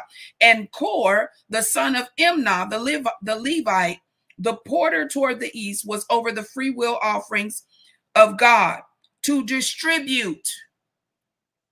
To distribute the oblations. Now these are what? Levites. It says that he was over the free will offerings. Yeah. Free of your own free what? Will offerings of God, to distribute the oblations to the Lord and the most holy things. To distribute.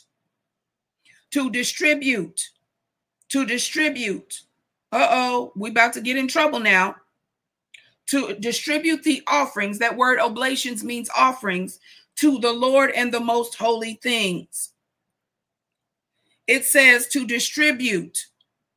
So what does that mean? That means that the things that were brought in, they were brought in order to distribute, so that everyone had sufficient and no one lacked anything. Everyone ate, everyone's needs were taken care of, and no one had lack of anything. Well, doesn't that look like the Acts church, Acts chapter 2, when they sold their lands and everything, and they brought and laid the money at the feet of the apostles? I talked about this last week. And they didn't do it at commandment. The apostles did not command that. They didn't even ask for that. But they did that, and they did it so that there would be abundance. Well, where did they get that from? You're looking at it, Old Testament. So this was tradition. This was tradition.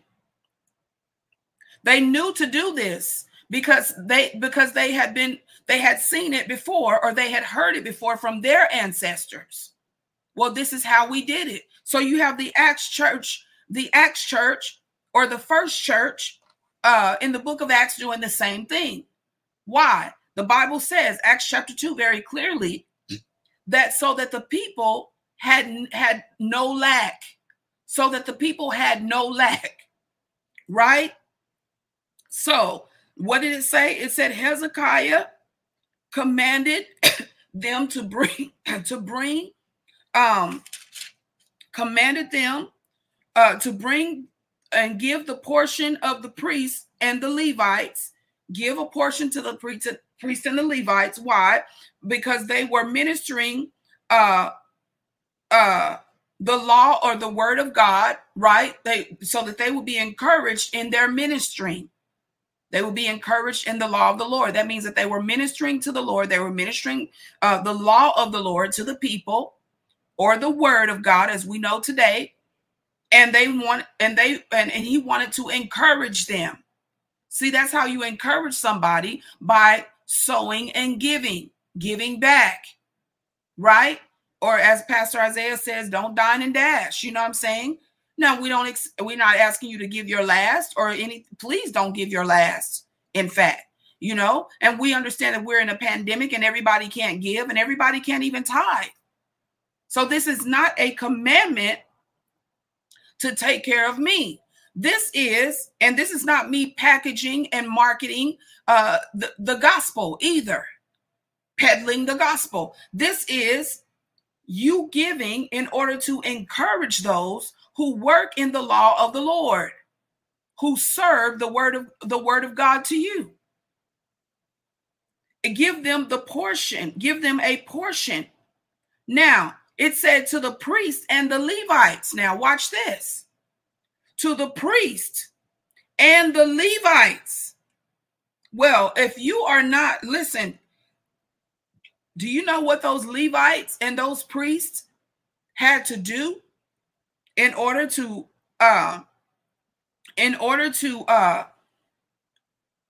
maintain that office? They were given ordinances. They were given ordinances by God themselves. They were under ordinance themselves. And they lived off the temple. That means that they didn't have, listen, they did not do what they wanted to do. They couldn't live in sin. They couldn't do what they wanted to do. And also, furthermore, they had they came in and out of the temple. Some of them lived in the temple, and those were the eunuchs. But other ones had houses among the people. They had tents among the people, which meant they had families, and they also, guess what, had other work outside of the temple. Outside of the temple. Where do you get that, Sister Shelley? Well, if you keep reading there in Second Chronicles 31, if you read all the way down to verse 21, you're going to see it. What does it say? Let me show you this. Verse 15, it says, and next to him were Eden and I can't pronounce some of these names, Miniamin and Jeshua and Shekiah and Moriah, Shechaniah in the cities of the priests in their set office to give to their brethren by courses, as well as to the great as to the small. Watch this. Beside their genealogy of the males, let me get to it here. Verse 17. Both to the genealogy of the priests by the house of their fathers and the Levites were from 20 years old and upward in their charges by their courses. Okay. And to the genealogy of all their little ones, their little ones, their wives, their sons, their daughters throughout all the congregation. So these priests and these Levites, excuse me, had families.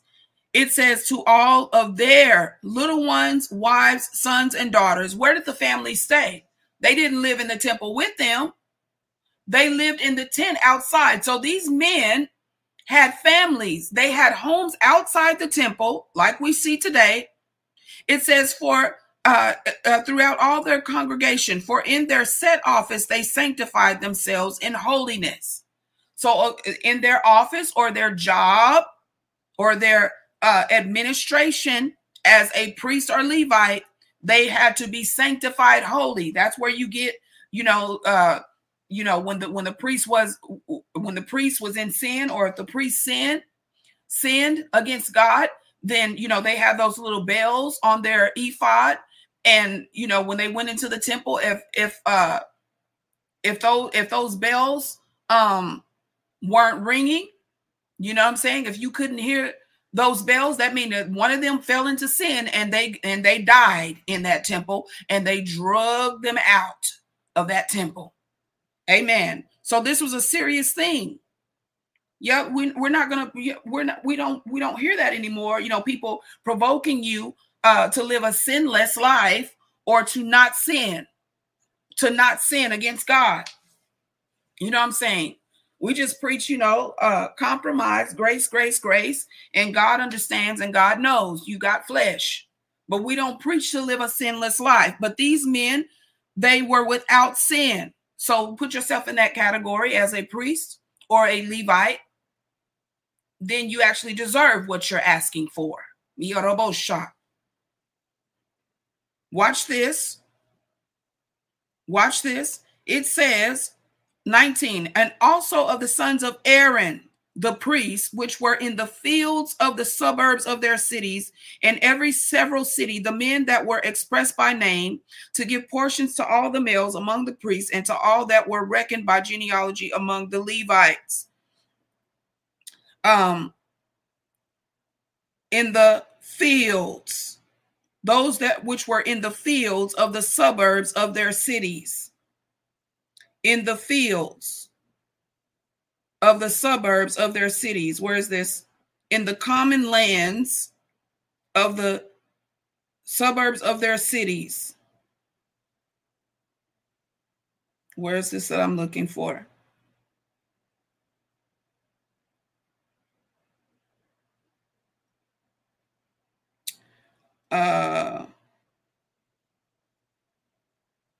Where is this that I'm looking for? Hold on, let me grab this for you. You see, they had families outside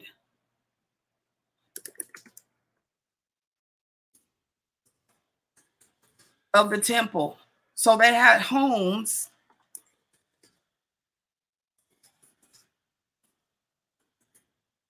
or tents outside of the temple. Let me grab this scripture because I think I wrote that one down wrong.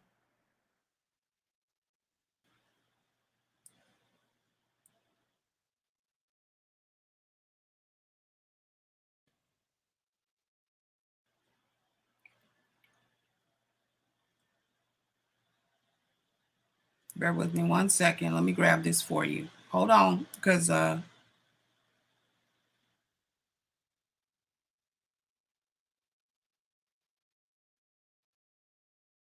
on 1 second. Let me grab this and make sure I got this scripture right for you. Yeah. Okay, here it is.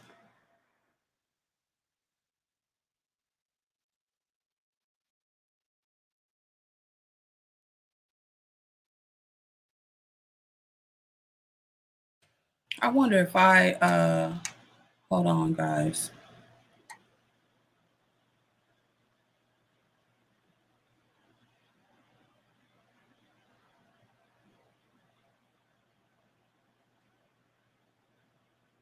Hold on.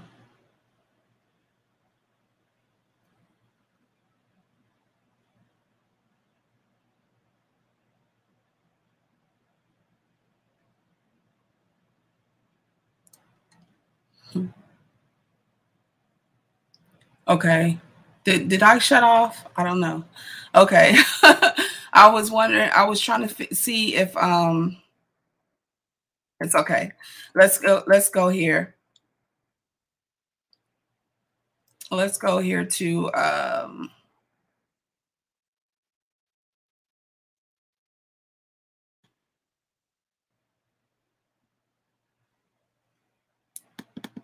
hold on.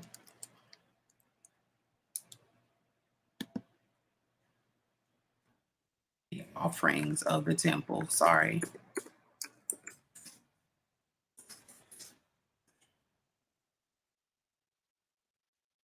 Okay. Here it is. Sorry about that, you guys. Okay.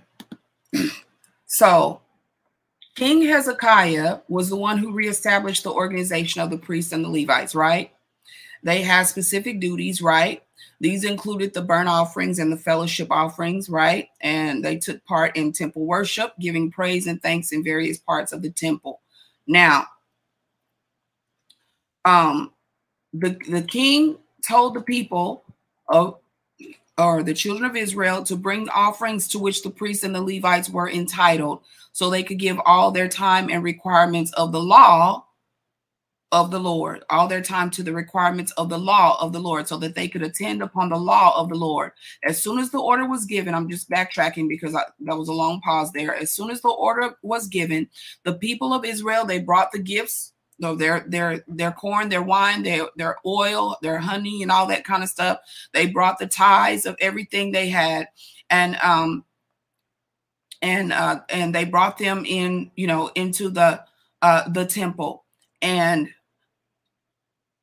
if you keep reading here, you're going to see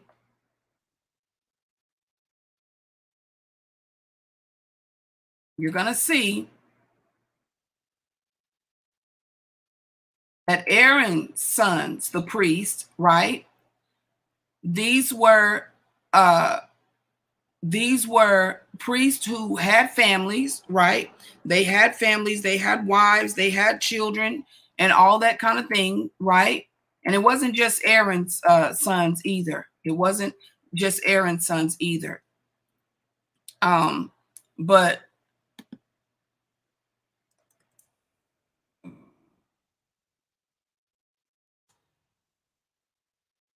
it wasn't just Aaron's sons. But these were, where did I read this here?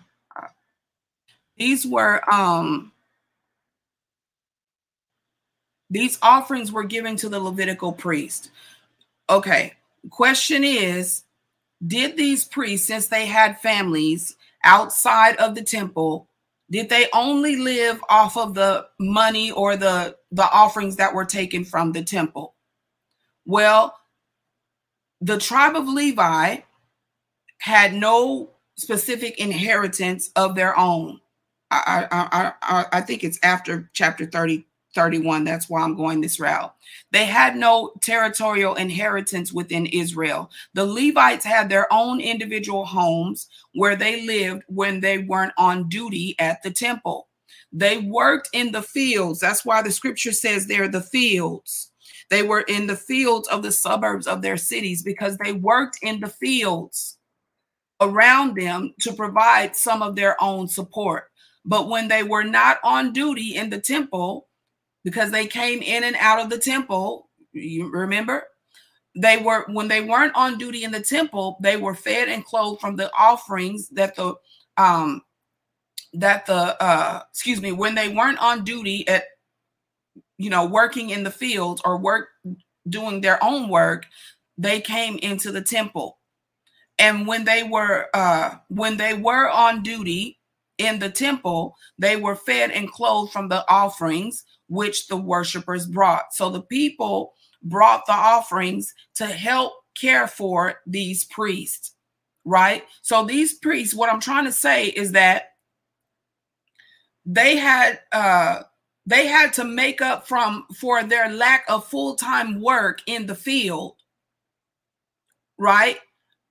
This was why they needed to be encouraged in this way, was because they were taking time away from their day-to-day work or their day-to-day occupation, so to speak, right? To work in the temple and serve the people.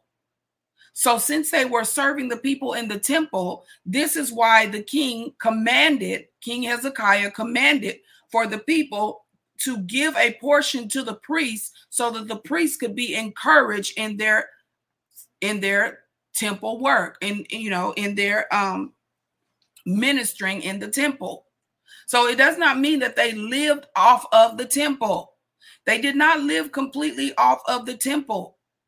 They received offerings from the temple, a portion, but majority of what was gathered was for the purpose of not taking care of the priests. It was for the purpose of distributing throughout the children of Israel, distributing throughout, what does it say here? To verse 14, to distribute throughout the camp. The offerings were distributed equally. They were distributed. So where are we getting off here? We're getting off because when we receive offerings from the temple or from the people, first of all, we lie, we manipulate, we twist the scripture in order for people to give. Most of us are doing that. And then the money that they give, we don't distribute anything back out among the people. We take all of that money for ourselves or God. You know what I'm saying? We give it to God, right? But this money was distributed among the people and also to care for the needs of the temple. In the New Testament church, Acts chapter 2, you will see that they were, they were establishing, they were building churches Today we have building funds, but the building funds say, you know, you don't see a church for 10 years. We be collecting building funds for like 5 and 10 years, and nothing has ever manifested or showed up. No building has showed up. So where is the money going? Where is the money going? And we're even furthermore being told not to question where the money is going, not to ask where the money is going. Well, it's your money that you worked and sweat for, that you were connived out of, and you're being told, don't worry about what we're doing with the money. Don't worry about it, right? Don't worry about it. So when we're collecting money from this people, I'm still in the spirit. When we're collecting money from these people, and most people have been conditioned, you know, not to worry about it, then we're just giving. And then suddenly we see what's being done with the money. We don't want to believe it though. You know what I'm saying? We see new clothes showing up. We see new suits. We see new car. We see new house. No building yet. You know, lights getting turned off in the church. You know, electricity getting turned off in the middle of the summer. No AC. We seeing all this kind of stuff. We seeing new stuff showing up in your house and all that. But you have been, you know, have you been distributing? Did you distribute anything? Did you sow anything back into that ministry or back into that temple? You know what I'm saying? That was not for you to go buy a Gucci bag. That was not for you to go buy a new chain, you know what I'm saying, or a new car. That was for you to invest back into the work of God, and also to distribute, to make sure that those who gave the money, that's their blood, sweat, and tears, those who gave can also receive something. I know you don't want to hear that, but it's just the truth. It's just the truth. It's just the truth. So they could receive something. Well, when you look at Acts chapter 2, let's look at it real quick. And I'll prove this to you. I'll prove this to you. Because you see, we see this stuff happening in the church. And then we get online and we start these online ministries and these online things, right? And we try to apply that principle. First of all, you're not a priest or a Levite. You haven't sacrificed enough to be called a priest or a Levite like that, to be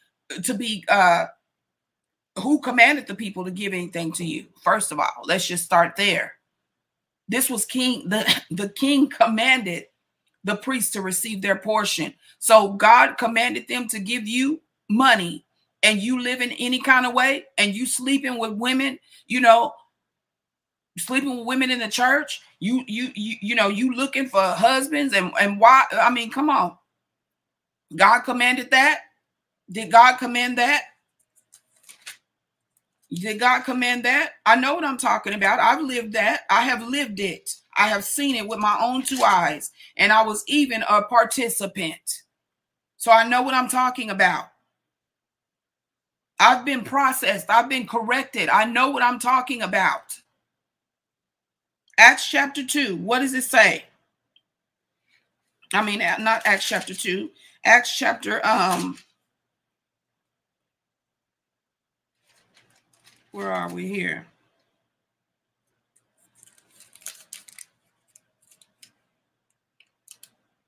Acts chapter, Acts chapter 2. I'm right. Acts chapter 2.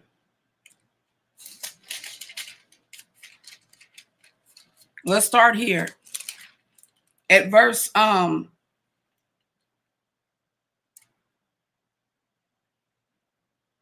42.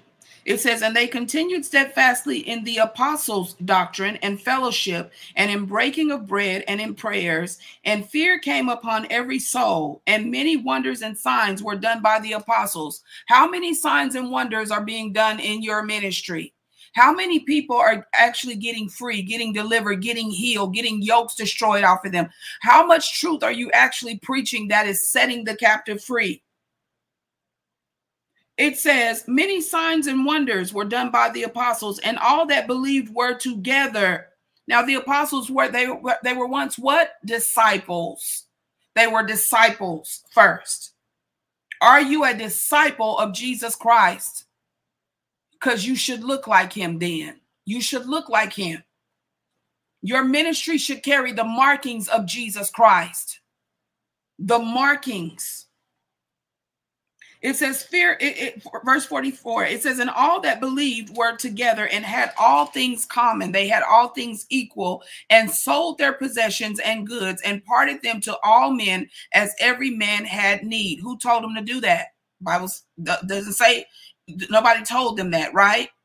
It says, and they continually with one accord in the temple, breaking bread from house to house, did eat their meat with gladness and singleness of heart. No one had any need. No one had any need. Skip over to chapter 4, verse 32. It says, and the multitude of them that believed were of one heart and of one soul. Neither said any of them that the things which he possessed was his own, but they had all things common. And with great power gave the apostles witness of the resurrection of the Lord Jesus. Great power and great grace was upon them all. Neither was there any among them that lacked. For as many as were possessors of lands or houses sold them and brought the prices of the things that were sold and laid them down at the apostles' feet. And distributed, the apostles distributed unto every man according as he had need. Did you see that? Did you see that? They came and brought the money and laid it down at the apostles' feet, the money and the things that were sold, right? And laid it down, the money from the things that were sold, and laid them down at the apostles' feet. Now, many want to be apostles, call themselves pastors, call themselves prophets, etc., because there's money involved. You think because there's money involved, because the scripture says, oh, they came and laid the money down at the apostles' feet. That's all you heard. And you took off and started a church, started a ministry, started an online ministry, etc. And so, oh, I don't need no job. The people going to take care of me, right? It says, and distribution, though, was made unto every man according as he had need. Did you hear that? Did you hear that? Now, do you really want to be the church? It says, and Joseph, who by the apostles was surnamed Barnabas, which is interpreted the son of consolation. The son of consolation. Now watch Barnabas now. The son of consolation, that means encouragement. Well, what did we just read over there? What did we just read over there in 2 Chronicles? That King Hezekiah told the people to give to these priests so that they would be what? Encouraged. See, this thing is line upon line and precept upon precept. Here a little, there a little. Out of the mouth of 2 or 3 witnesses. Every word is established. Every word is established. Now watch it. It says Barnabas was the son of consolation, or the son of encouragement. That word consolation means encouragement. And it says he was a Levite. Oh, he was a Levite. Well, we just finished looking at the Levitical priesthood, right? And what was going on there. So he was a Levite and of the country of Cyprus. Having land, he sold it and brought the money and laid it at the apostles' feet. He had seen it before. He knew before, because his previous generations, his Levitical generations before him, ancestors before him, did the same thing. And how many know that we pass down our traditions from generation to generation? One tells the next generation of what we did. This is how we do it, right? So that's how it ended up here in the Acts church. So he sold this land, a piece of land that he had. It didn't say lands. It said land. It said he sold it and brought the money and laid it at the apostles' feet. Now, maybe he just had one piece of land and he sacrificed it, right? But nobody told him to. He did it because he wanted to encourage. He wanted to help. He wanted to console. As in verse 34, it says, as many as were possessors of lands or houses sold them and brought the prices of the things that were sold. So there you see it again. And when you say, well, what about Ananias and Sapphira, Sister Shelley? Well, Ananias and Sapphira did not get in trouble because they did not give to the apostles, or didn't give their money, nor did they get in trouble because they lied about the money. They got in trouble because, nor did they get in trouble because they kept back part of the price. They got in trouble because they lied about the price. That's why they got in trouble. They lied because they lied when they didn't have to lie. And they lied to the Holy Ghost, thinking they were lying to a man. Peter said, no, you didn't lie to me. You didn't lie to us. You lied to the Holy Ghost. You lied to the Holy Ghost. He said, when it was in your possession, was it not yours? Could not you have done whatever you wanted to do with it? You didn't have to sell it. We didn't command you to do that. We didn't ask you for anything. But God's judgment fell on them swiftly because they lied to the Holy Ghost. That's what that was about. And when you look in Malachi 3, and people are using this scripture, will a man rob God? God was not talking to the people. He was talking to the same Levitical priesthood. He said, "O ye priests." He was talking to the priests. And why was he talking to the priests? Because the priests were taking the money, the offerings and the tithes, and they were robbing God because they were not distributing them back out among the people. Bring all the tithes into the storehouse. Well, the storehouse is the place where we store up the goods so that we can distribute among the people so that no one has any lack. Glory to God. Glory to God. So we got to correct the cracks in the foundation. And y'all want to use these scriptures, but you're not Levitical priests either. Did you sacrifice anything they sacrificed? You know, couldn't grow hair on their body. They had to stay shaven all the time. Some of them were eunuchs. They couldn't even have children. They couldn't even, enjoy sexual intimacy with a husband or with a wife, because they were men, by the way. You know what I'm saying? So if you're not living under that yoke, then you don't deserve that. You're not worthy of that. Especially you that are sleeping with women in the church, the sons of Eli. You don't deserve that. 2 Corinthians 2:17 says this. We might have to finish this on Thursday. 2 Corinthians 2:17. Because there's quite a bit more here. I took too long on that part because I lost my scripture. But 2 Corinthians chapter 2, verse 17. Watch this word. We got to stop this nonsense. This is not what sons of God do. 2 Corinthians chapter 2, verse 17, it says, for we are not as many which corrupt the word of God, but as of sincerity, but as of God, or from God, in the sight of God, speak we in Christ. That word corrupt means peddle by trickery. For we are not as many which peddle the word of God by trickery, but we are sincere. being from God, in the sight of God, we speak in Christ. Amen. Now, I suggest you read that in the King James Version. I suggest you read that in the New Living Translation. I suggest you read that in the New International Version, because even though that one is watered down, it still has the same meaning. 2 Corinthians chapter 2, verse 17. Read it. Read it. Matthew 7 and 15. What does it say? Matthew 7 and 15. We're in the book. What does it say here? Give me just a few more minutes.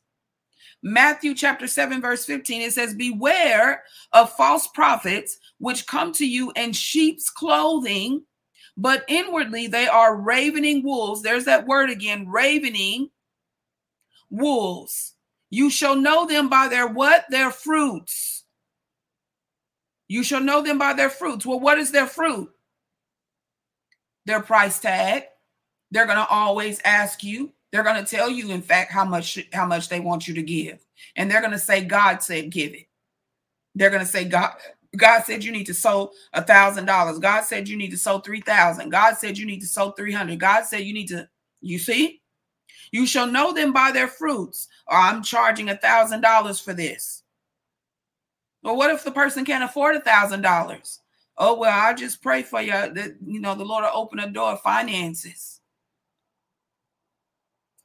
And that person gets turned away from knowledge that you have, that you call secret, private knowledge that God only showed or released to you.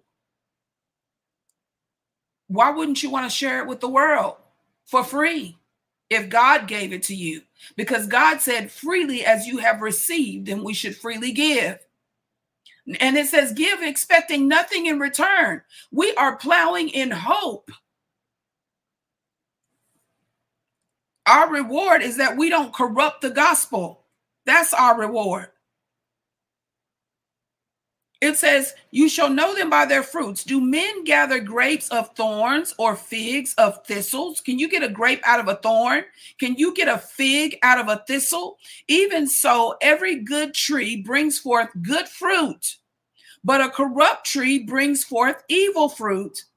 A good tree cannot bring forth evil fruit, neither can a corrupt tree bring forth good fruit.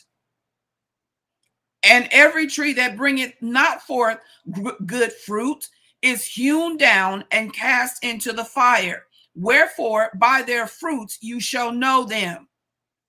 And then he proceeds, this is Jesus, and then he proceeds to talk about, now previous to that, he's talking about entering in at the straight gate or the narrow way. That means it's difficult, but walk in that way. For wide is the gate and broad is the way that leads to destruction, and many there be that go in that way.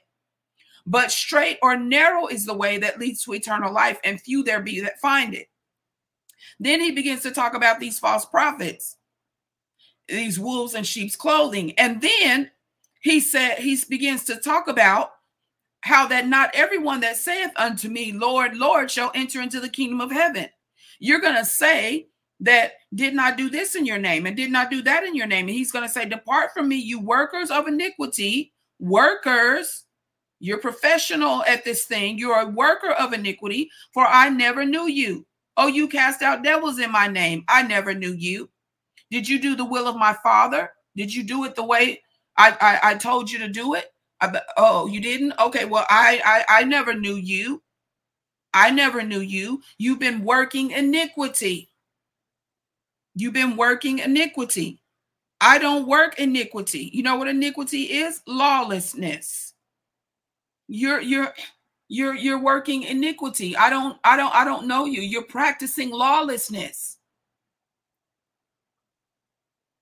You're practicing lawlessness. Ezekiel chapter 2, verse 27. What does it say? Ezekiel 2:27. Let's look at Ezekiel real quick. Chapter 2, verse 27. We got to root this stuff out of the foundation. The foundation is faulty. Cracks in the foundation. That's why the building is caving in. That's why the church is caving in. Correct the foundation. Then we're moving. Then we're doing something. Then the walls can go up. Glory to God. Ezekiel chapter 3. I know a lot of y'all don't even care about this because you don't have the spirit of Nehemiah. But Nehemiah wept when he saw that the house of God, the walls were torn down. He wept over Jerusalem. He wept and he went to rebuild the walls of Jerusalem. That's what I'm doing tonight. Ezekiel 2:27.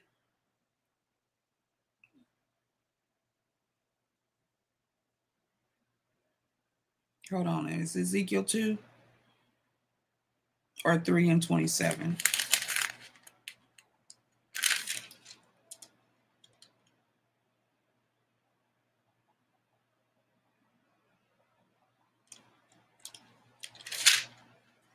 This is Ezekiel 2.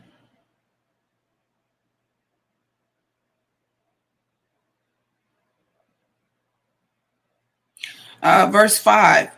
Verse 4. It says, "For they are impudent children and stiff-hearted. I do send thee unto them. And thou shalt say unto them, Thus saith the Lord God. And they, whether they will hear or whether they will forbear, for they are a rebellious house, yet shall they know that a prophet has been among them." Yet shall they know that a prophet has been among them. I don't think that was the scripture that I was looking for when I wrote down Ezekiel 2:27. It's talking about, it's a scripture is in Ezekiel, it's talking about the hireling, oppressing the hireling.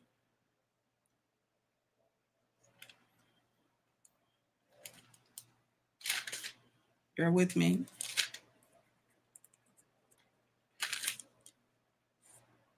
Because I was moving through this kind of quickly because I was trying to. I have to bring that one to you on Thursday. Sons of Eli, sons of Belial, sons of Eli. 1 Samuel chapter 2. Let's just keep moving. 1 Samuel chapter 2. I know it's a lot of word tonight, but we're laying it out clearly so that everyone can understand. First Samuel chapter 2, verse 12. It says, "Now the sons of Eli were sons of Belial." Sons of who? Sons of Belial. They knew not the Lord. Sons of Belial. You know what that means? Worthless men. It says that because they knew not the Lord. When we don't know the Lord and we're trying to walk in the office of a priest, carry the office of a priest, we become worthless.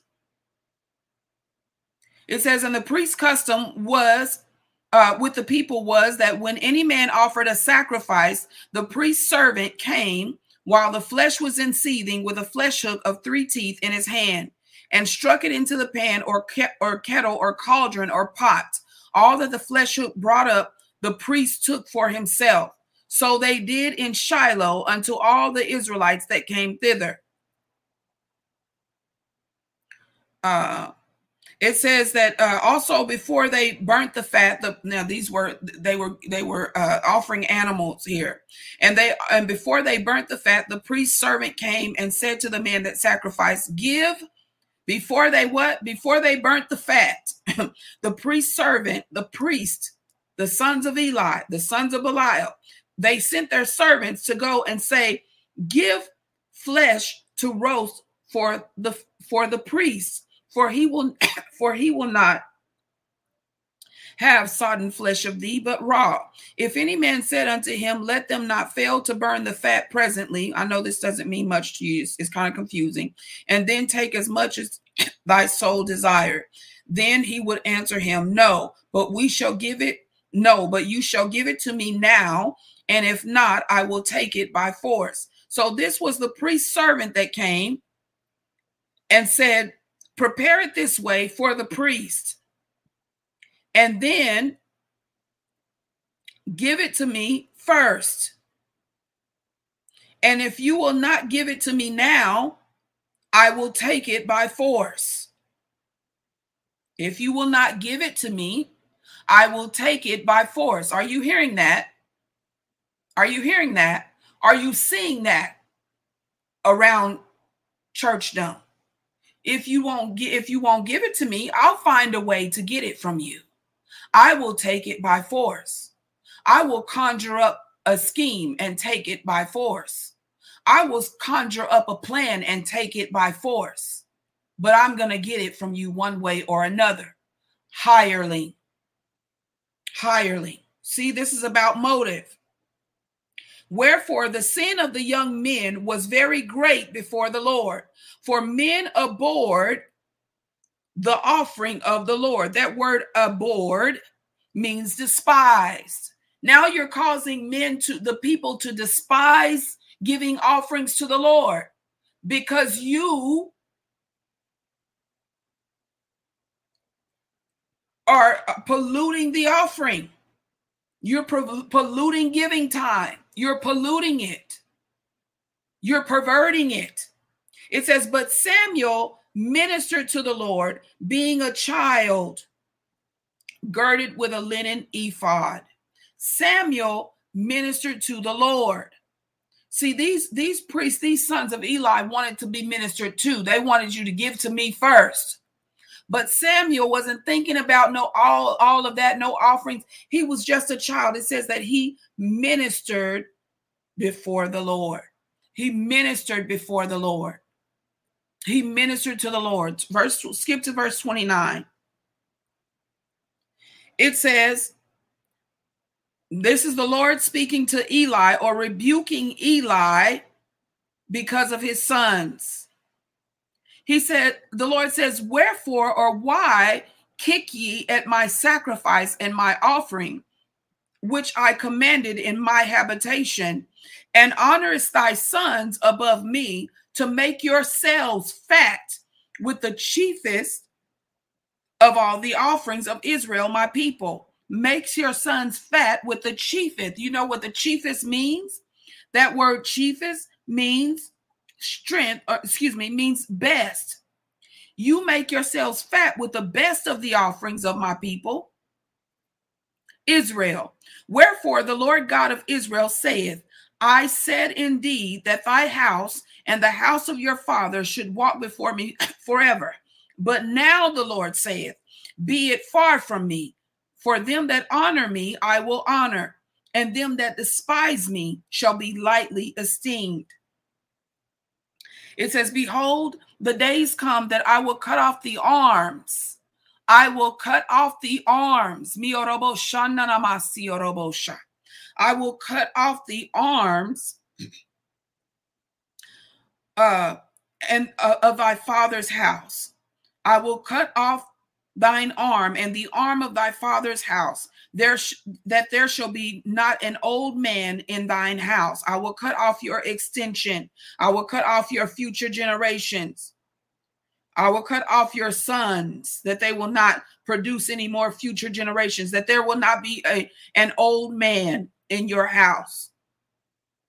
It says, and thou shalt see an enemy in thy habitation, in all the wealth which God shall give Israel, and there shall not be an old man in thy house forever.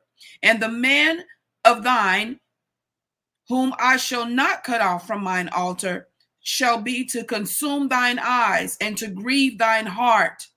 And all the increase of thy house shall die in the flower of their age. And this shall be a sign unto thee, that shall come upon thy two sons, Hophni and Phinehas, which were the sons of Eli.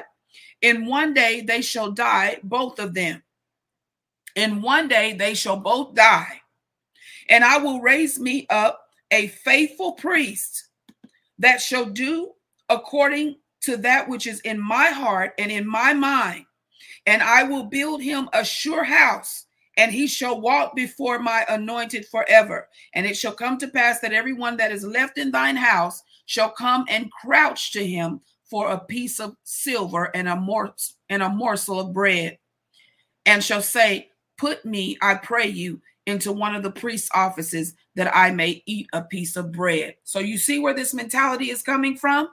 You see where it's coming from? It's the sons of Eli. They were sons of Belial. They were sons of Belial. Read that one in the New Living Translation. 1 Samuel chapter 2, verse 12 to 18, and then verse 29 to 36. Read that. I'm in the King James, but read it in the New Living Translation. It paints the picture very clear for you. It paints it very clear for you. I don't have time to do that tonight in both translations. Quite a bit more to get through here. We're going to be talking about Baal. We're going to be talking about Plutus. We're going to be talking about Dagon and Mammon. What did Jesus say? He said, you cannot serve God and Mammon. So there's only two choices, right?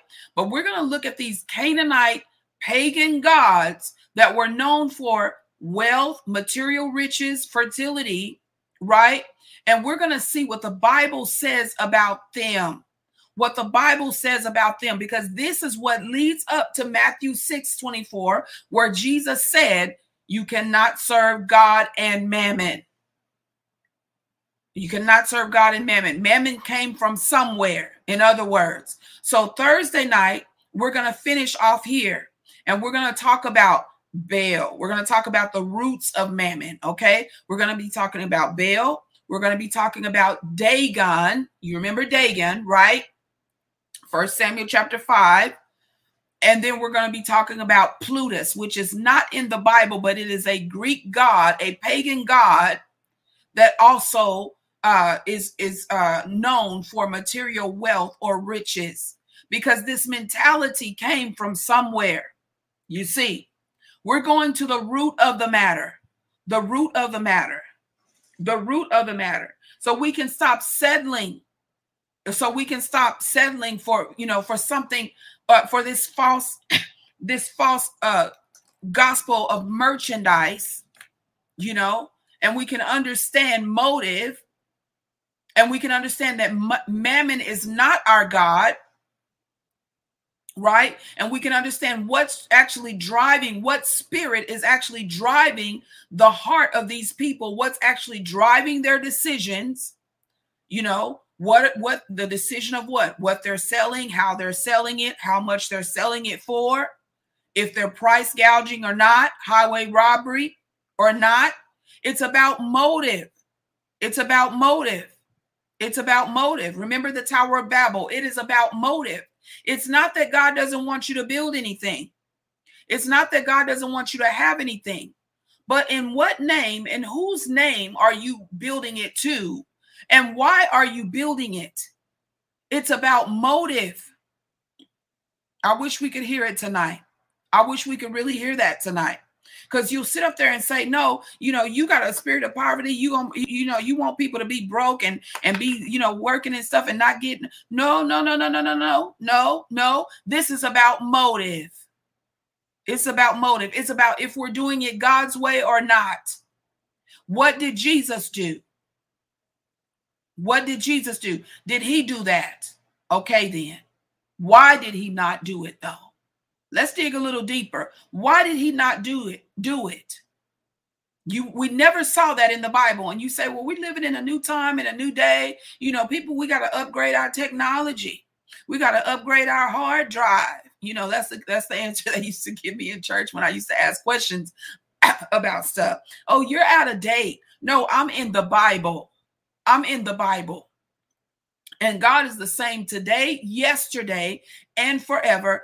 Age to age, he remains the same. And he provides for us just the same. Just the same. The just shall live by faith, just the same. Just the same. Are we getting it? So we're going to finish this off on Thursday, because we're already two hours, 32 minutes. And I did not even finish this.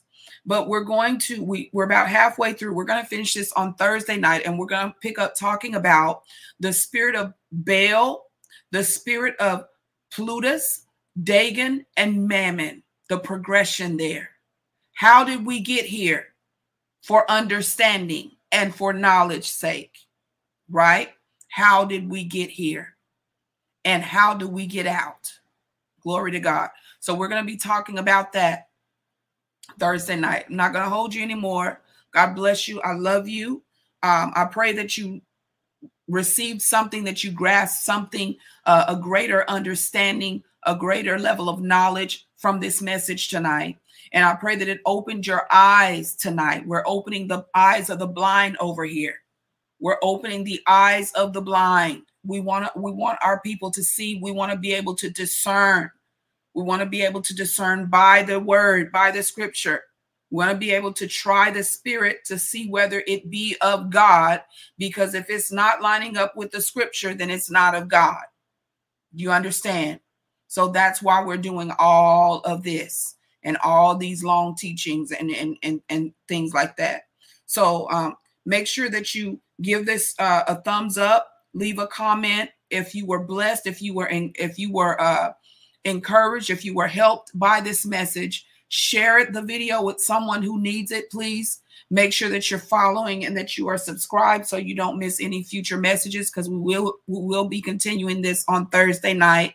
Amen. And if you would like to give, if you would like to sow into this ministry, if you would like to give out of the abundance of your own free will and your own heart, then the information is here on the screen. I'm adding it here on the screen here at the bottom of the screen.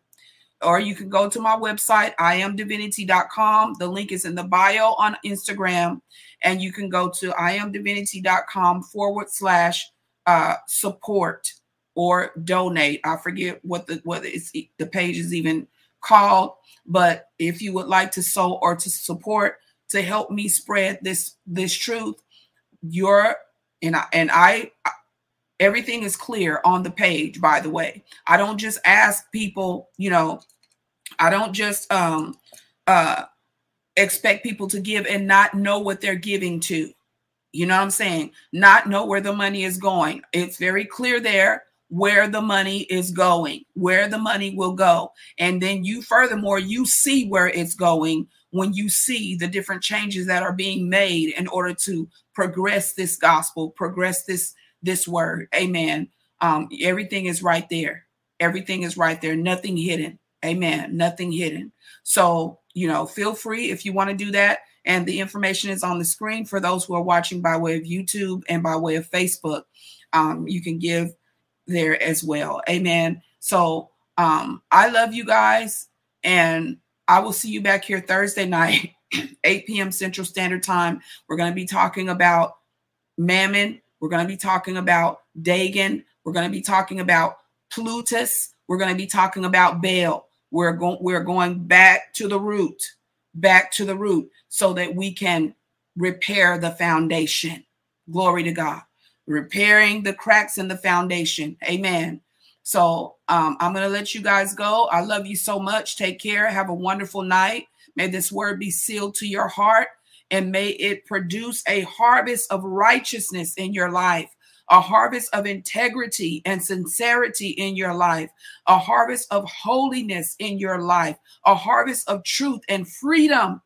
We shall know the truth, and the truth shall make us free in your life, in Jesus' mighty name. May it produce the Spirit of Christ in you, the hope of glory, who is the Son of God in your life. In Jesus' name, amen. God bless you, and see you Thursday. Amen.